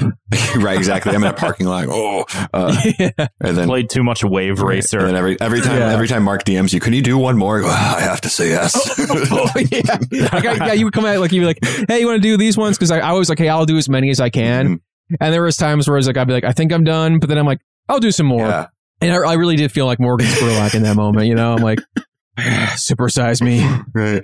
There's no games with McDonald's mascots on the N64, sadly. That had dried up by then. Shame. Yeah. That is a shame. Before we get to any final thoughts on this, I want to kind of wrap things up here. Well, obviously, guys, if you're listening, check out Hard Drive. A lot of good stuff on there, obviously, but keep an eye out for this list. It's going to be out very, very soon, if it's not out already at the time of this episode's release. And then once it's out, if I may interject, I'm sure we're going to be putting up, the Instagram posts and it's a ton of shit. So it'll turn into, we'll just tweet out random ones and I think things like that. So it'll definitely be, if you're keyed into Hard Drive, hopefully it's hard to miss is all I wanted, Yeah, that's going to be amazing. So definitely check that out. And, Mark, if you can tell people where they can find you on the internet, where they can find 50% Fresh and all that good stuff. Yeah, definitely. So just, God, it's like forever. It was like the best thing's Twitter. And I guess it still is by default, that's still where I'm hanging out. But it still appears to be up. Cool. Yeah. Let me check before. Yeah. But you can find me, my Twitter's Mark _Roebuck, ROEBUCK. Follow also 50% Fresh, just the numbers 50% Fresh, just like it sounds, no tricks. We put up episodes every other Tuesday. I'm thinking, so unless plans change, I don't think they will, but Deep Blue Sea we just released. We're going to work on Batman Forever next. Who is not excited about that one? Hell yeah. Cool. And that sounds good for me, I think. Thank you guys for having me again. Always fun. Oh yeah, absolutely, man. Yeah, anytime. And yeah, let's get to some listener voicemails. 312-788-7361, or you can always send us an audio file to thoughtcopspodcast@gmail.com. 312-788-7361. Hit it. Hey, you guys. Hey, Thought Cops community and organization and podcast. Sorry. This is Max Racer. What's up, Max? To leave Hello. A question for the podcast. So, hey, you guys are probably talking over me right now. All right, anyway. So I think it's cool that you have the guest on. He works for a company called Hard Drive Mag, or that's his company. I was wondering about advertising and remakes. Like, I worked for a zine, and I think Hard Drive Mag is also like a zine, and I was wondering whether advertising has to do anything with like the remakes that are popular now, and whether that has to do anything with like what we do even. So, all right, that's my question. Thank you. Wait, did he say remakes? Did I miss something? Mark, can you reiterate what you think his question was and then answer it for us, please? Thank you. I'm willing to do my best. Thank you. Yeah, no problem. Advertising and remakes is the crux of this here. Wondering about advertising and the role they play in these remakes, as in, like Resident Evil 4 is a big one and stuff like that. So, that said, I don't know all the way about, is it the advertising of, like, how do you advertise a remake or? Well, I think I don't know if this is exactly what he's asking, but I know if you guys haven't checked out Minus World yet, definitely. I think that's awesome. I love writing for Minus World just as much as Hard Drive, because it's the same sort of rhythm and flow as writing these N64 reviews. It's sincere, but a little cheeky. I mean, ultimately, this list is probably Minus World content. And it took me a minute to realize that. But then once you think about it, you go, well, yeah, it's exactly what it is, because this isn't satirical. I'm not writing under a pen name. You fucking goofed. Yeah, right. It's like, these are genuine thoughts just couched in irony and jokes, like we live our lives, Yeah, and I did, because like some of the stuff we put out for Minus World is like, it's a lot more tied to releases of games and stuff. Like I wrote an article about like Minecart Madness. Because you guys remember like on the Super Nintendo and a lot of games back then, it seemed like a ton of games was like, and here's a level where you ride around in a minecart and jump on stuff. You'd get a snow level, you'd get a minecart level. Yeah. And and they were always a lot of fun, because it's like, oh, here's the fast, crazy part of the game, even if it's some an of RPG. The best and some of the worst levels in Donkey Kong 64. Yeah. And like, Mario RPG even had that. Final Fantasy 6. Yeah. A lot of stuff. So I wrote an article about that because I saw the Resident Evil 4 remake had a more significant section of the game with like crazy minecarts. And I was like, I pitched the idea to Ryan, the editor at Minus World, and I wanted to do this minecart article. I'm like, yeah, and I think that it's having a comeback because of Resident Evil 4, and the game was coming out like in a day or two. And he's like, okay, can you get it to me by the time the game comes out in like a day or two? I'm like, oh shit, and I just started writing it immediately. And it was like, because like you want to have like, I think we wanted to have like Resident Evil 4 pop in that headline title and the article, because it's like people are going to be looking up this game the day it comes out. And it's like, and here's the goofy take we have on it, so it doesn't seem like that's as much of a concern for like the hard drive side of things. But I think like Minus World, and even more to an extent, probably other video game journalist websites it's very much tied to the SEO game of like, okay, what's coming out and when. But you're right. I hope that kind of answers your question, at least from my perspective. Yeah, and I can say too, it's interesting. Like from the the satire at hard drive, which is our bread and butter, and this Minus World is in the grand scheme of things a newer thing that we're exploring still, and Ryan's doing a great job, and we're having fun doing all that shit. But like with satire, so much of it is topical if you have a hit.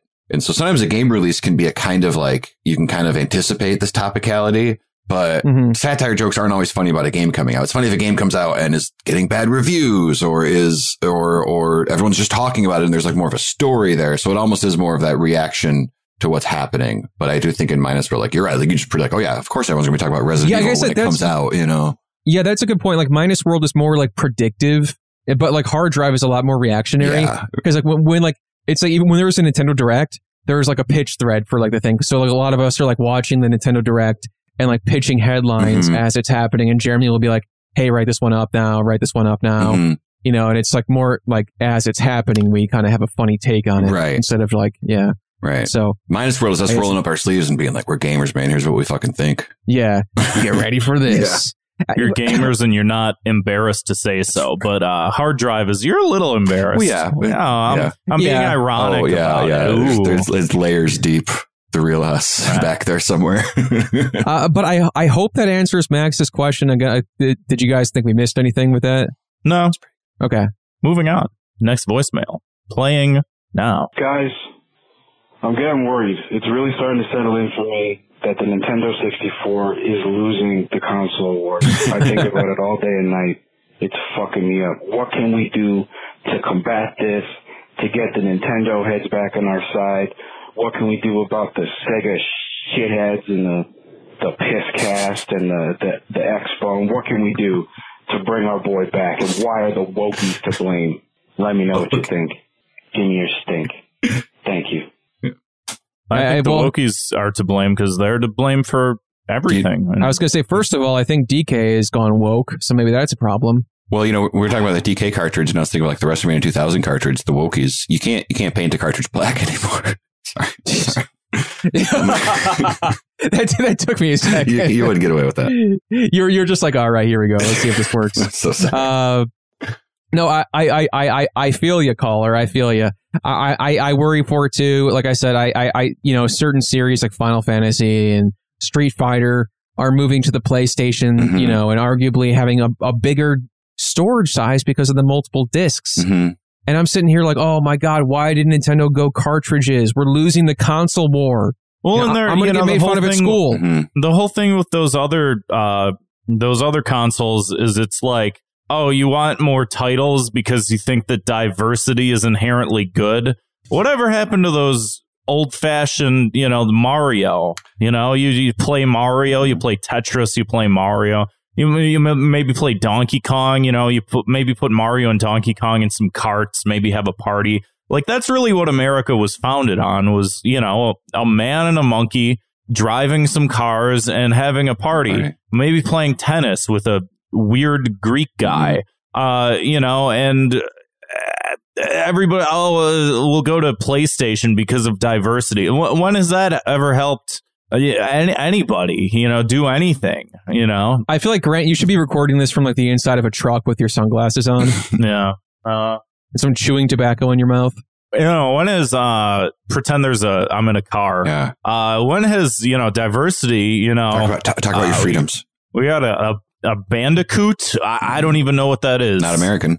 Y'all see what they're trying to do with Spyro? Going to Subway? That's what they want to teach our kids. Purple damn dragon? You see what? Final Fantasy's too good for the N64.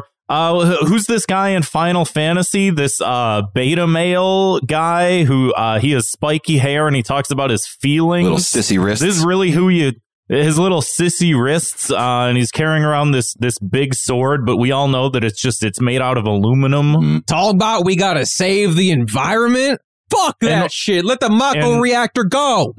And Sephiroth is up there, shirtless, looking all sexy, and we're supposed to kill him. Do you know what? He is sexy. He is real sexy. I think if you look at the N64 library, if Final Fantasy VII is like the themes of it are like protecting the environment and everything else, Blast Corps is a great game Commies. on N64. You just blow shit up, and I have to imagine create a lot of pollution.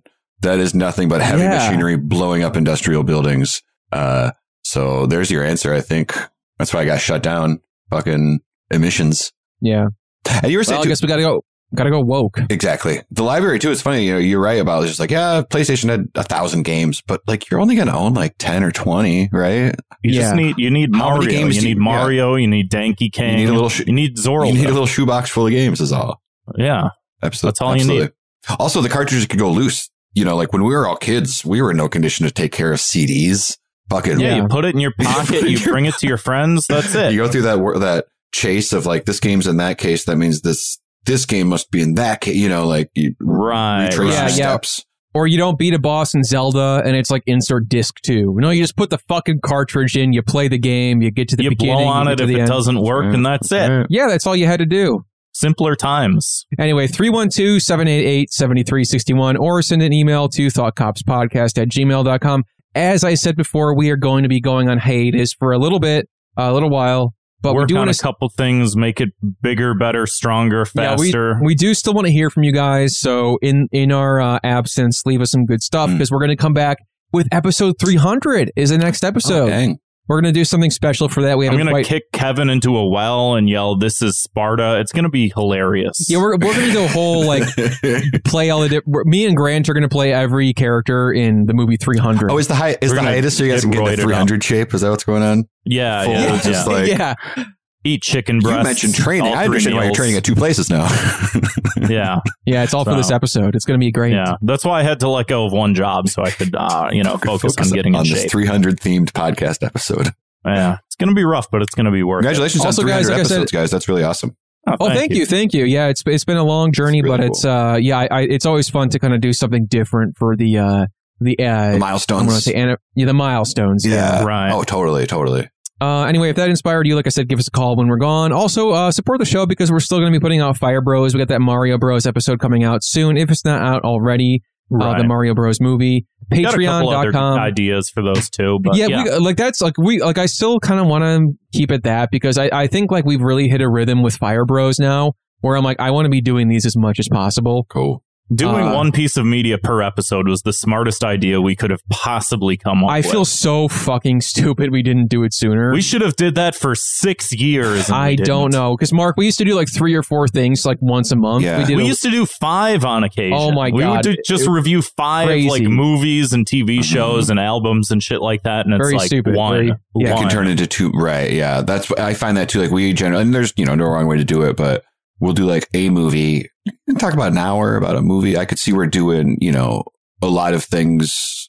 I don't know. It adds up. Would you feel it adds up and you don't get to you it. have a long episode, but also you feel like you didn't say everything because you covered so many things or something? Yeah. And now we cut it down to 1 and it's still a long episode. Of course. So it's just like it doesn't fucking matter. Right. Yeah. But it's a great conversation, no observation left behind. Yeah. But like I said, patreon.com/thoughtcops. Want to give a shout out to one of our newest patrons this week, Daniel Murray. Thank you, Daniel. Danny boy.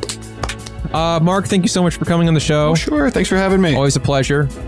And thank you guys for listening. We'll miss you, but we'll see you soon on the other side. See you, Space Cop.